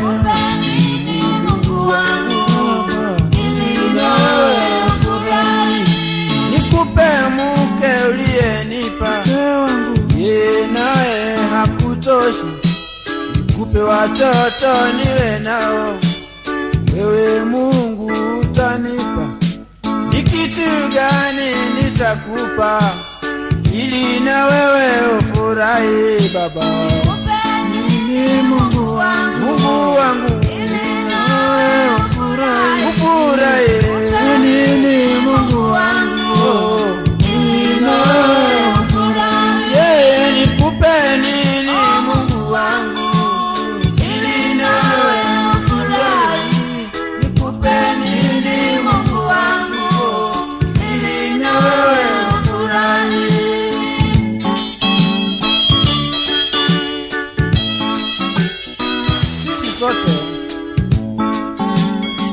ya Mungu ni sawasawa na udongo ulio mikononi mwa mfinyanzi. Anayefinyanga udongo aweze kutoa chombo kitakachoweza kumfaa kwa kazi yake. Na itakuwa jambo la kumshangaza mfinyanzi sana ikiwa udongo utatoa sauti, uanze kumuuliza mfinyanzi, unanifinyanga kunitoa kitu gani? Naamini ya kwamba mfinyanzi atauchukua ule udongo, autupe mbali, auchukue mwingine, aufinyange, aweze kutoa chombo cha kumfaa. Kwa hiyo wewe na mimi tukaze mikono ya Mungu. Wacha Mungu atufinyange anavyotaka mwenyewe, ili tuweze kutoa vyombo vya kufaa mbele zake. Na kwa njia hiyo Mungu atafurahishwa na sisi sana.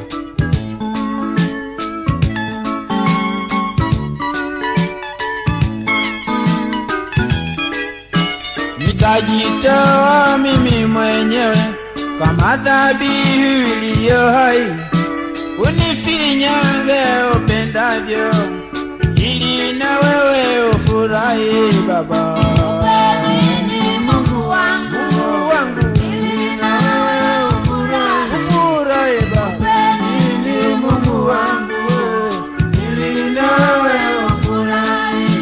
Nitajitoa mimi mwenyewe kama dhabihu iliyo hai, kwako Muumba mfinyanzi, unifinyange upendavyo, unifinyange upendavyo, ili na wewe ufurahi Baba. Kupeni Mungu wangu, Mungu wangu, ili na wewe ufurahi. ufurahi. Kupeni Mungu wangu, ili na wewe ufurahi.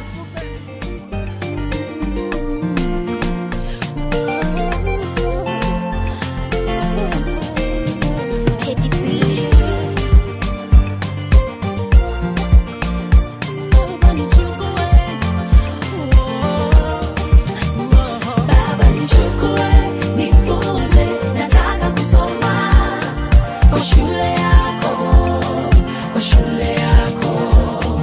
Nichukue, nifunze, nataka kusoma kwa shule yako, kwa shule yako.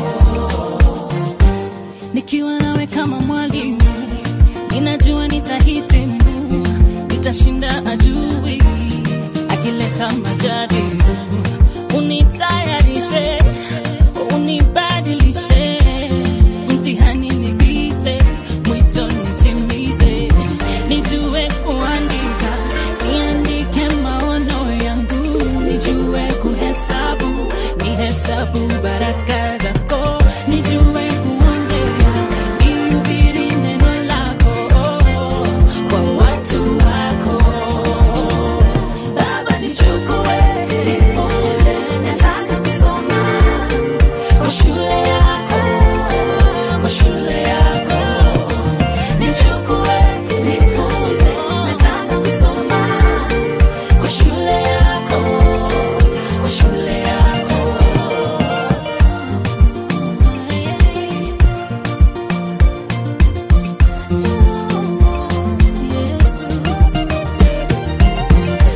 Shule yako watudanganyi, ni ukweli na uwazi. Wanafunzi hawagomi, mwalimu hatujali. Unifunze nidhamu, wote ni waheshimu. Yesu ni mwalimu, Yesu ni mwalimu. Nijue kuandika, niandike maono yangu. Nijue kuhesabu, nihesabu baraka zako. Nijue kuongea, nihubiri neno lako kwa watu wako. Baba nichukue, nifunze, nataka kusoma kwa shule yako, kwa shule yako. Nichukue,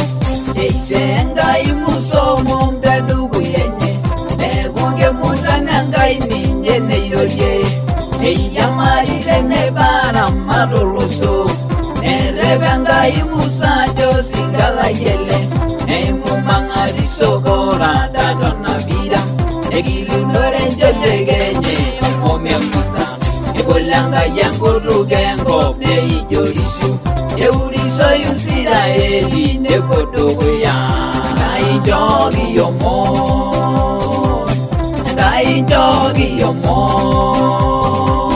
Jadogo yango nyegi nono go jori yonyango Jadogo yango nyegi nono go jori yonyango Ure mangati bogi sumuk negera Ure yange pabogi sumuk negera Ure ormena bogi sumuk negera Ure wiya wi bogi sumuk negera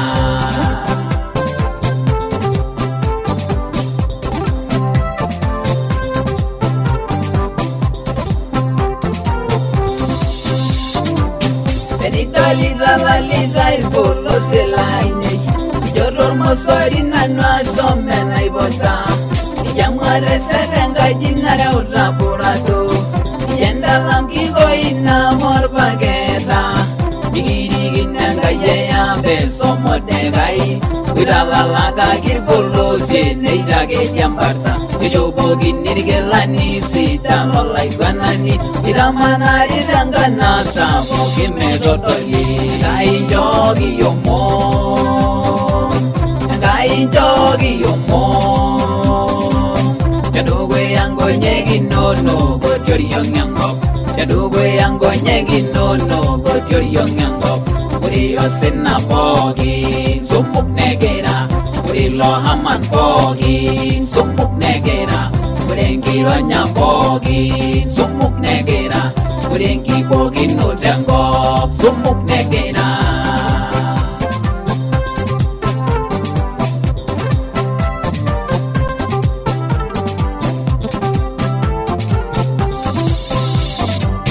Idabidanga yemesane dugu yanano Ebigindogi dimbogi non nevireigo Ejo ninjaga jeno diene mera dogi Emura yamu mesibajo ninyago ben Kesibajo mena no benya Mwekianga yegebir Erobire misa sidaide Dogo yarmangadi Inyo irobira gadaudi Nenyara busu Umeiboto mefibo sedi Langa ngejo noda Kai jogi yomo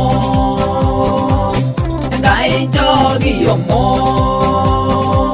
Jadogo yango nyegi nono Gojori yonyango Jadogo yango nyegi nono Gojori yonyango Ura marenge bogi Sumuk negera Ure yango rabogi Sumuk negera Ure ngawari yongiya Sumuk negera Ure sujiso bogi Sumuk negera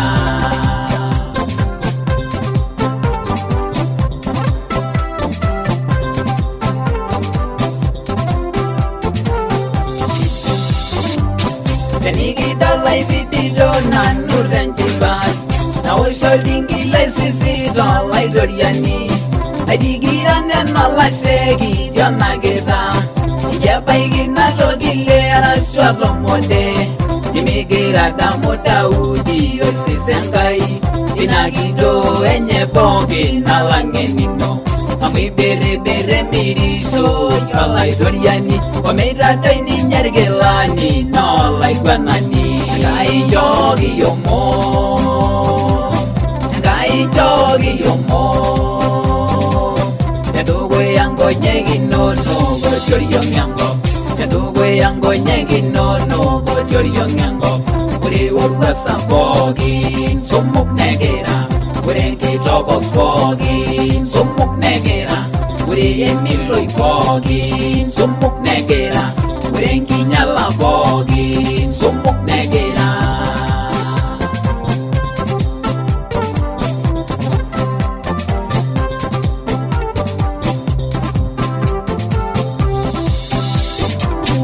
Gai jogi yomom Gai jogi yomom Jadogo yango nyegi nono Gojori yonyango Jadogo yango nyegi nono Gojori yonyango Jadogo yango nyegi nono Gojori yonyango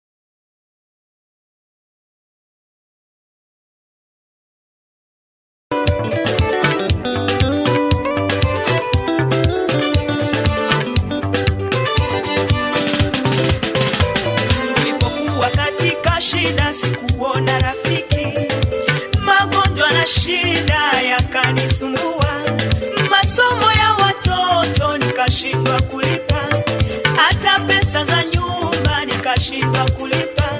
Marafiki kanikimbia sababu ya shida. Nilipoita jina la Yesu nikapata msaada. Deni zote akalipa, sasa nafurahi. Katika Bwana Yesu, jina la Yesu limeniponya maisha. Jina la Yesu limenisamehe dhambi. Jina la Yesu limenitoa katika mikono ya ibilisi. Jina la Yesu limeniponya maisha. Jina la Yesu limenisamehe dhambi. Limenitoa katika mikono ya ibilisi.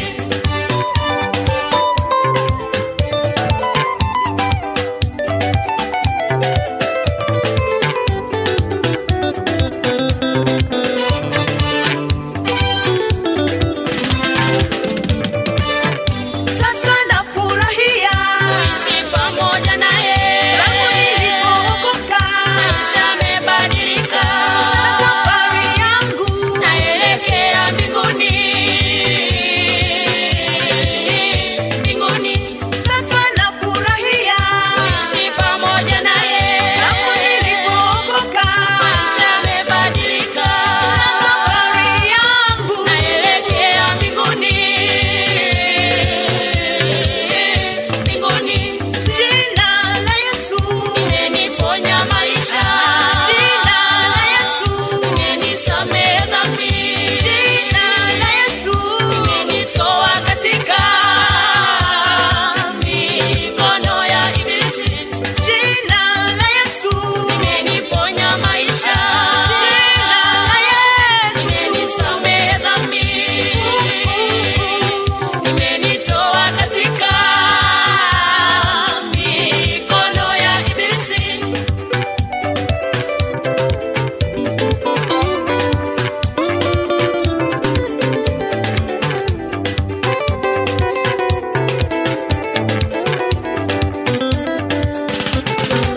Nilipoita jina la Yesu nikapata uzima. Kanitoa matesoni yakaniokoa. Na sasa ninaimba kwa utukufu wake. Roho wake amenijaza, sasa niko huru. Huru. Huru.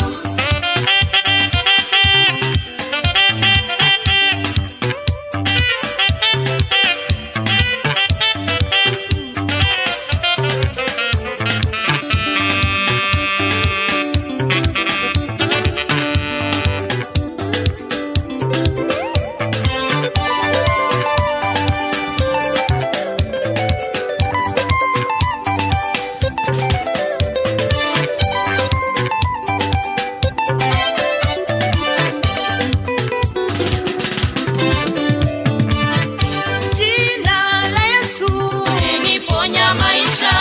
Jina la Yesu limenisamehe dhambi. Jina la Yesu limenitoa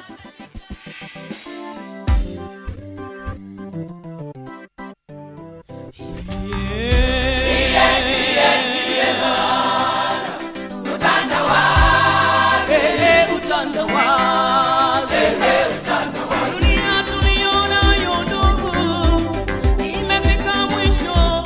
Kila siku dunia ndugu inabadilika. Dunia tuliyonayo ndugu imefika mwisho. Kila siku dunia ndugu inabadilika. Kwenye utandawazi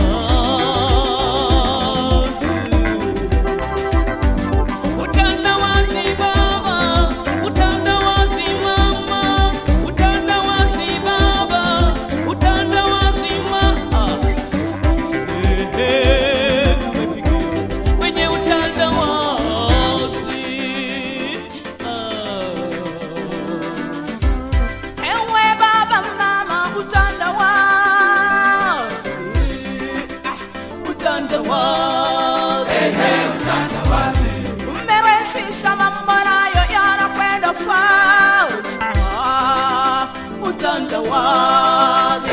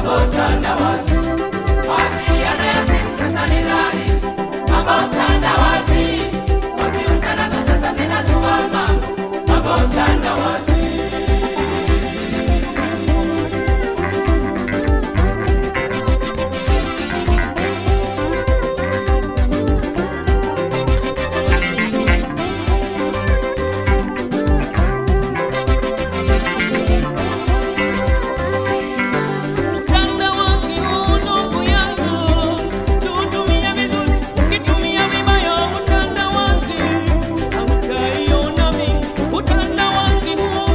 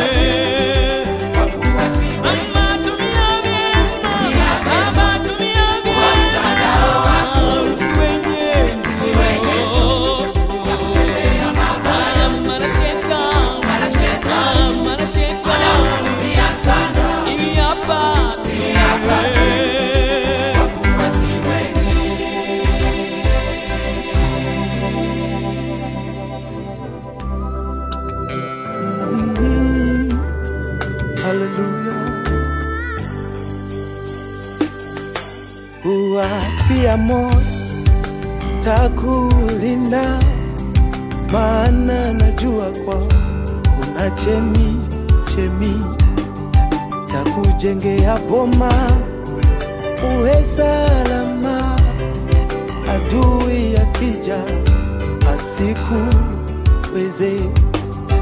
Usiruhusu maneno ya kuvuruge, usiruhusu hasira ikae kwako. Namuweka mlinzi awe ngome yako, akupiganie ubaki salama. Bwana, naomba utete nao wale wanaoteta nao, naomba upigane nao adui zangu wote. Mimi sitaki kubishana nao, sitaki kupambana nao, nisije nikakosea wakanila umu, maana wameshavuta upinde wako kwenye mangojeo yao. Wamenuna, wamekunja sura, wana hasira nami. Kinachowafanya wasilizuri ni kwamba hawajapata sababu, wanahesabu watu wazangu nikosee, waninase usiache mguu sogezwe, ninaswe kwenye mitego yao. Weka mgojezi kinywani mwangu, anilinde nisiropoke.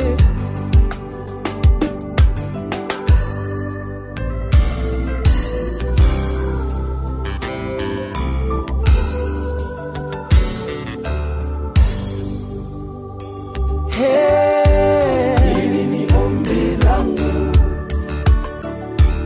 wako, Mungu akukumbuke na wewe, katembee nawe, katembee nawe wewe, hata uwapokizani akulinde. Moyo wangu wewe, wimbo wangu wewe, ni Bwana wangu, tena dawa ya moyo wangu. Wewe ufahari yangu, wewe wimbo wangu, wewe uthamani wangu, yote wewe ni mwaminifu kwangu. Bwana wewe unawe, wewe ni Mungu, wewe ni mfalme wa ajabu, wewe umeweka nyoyo. Haleluya.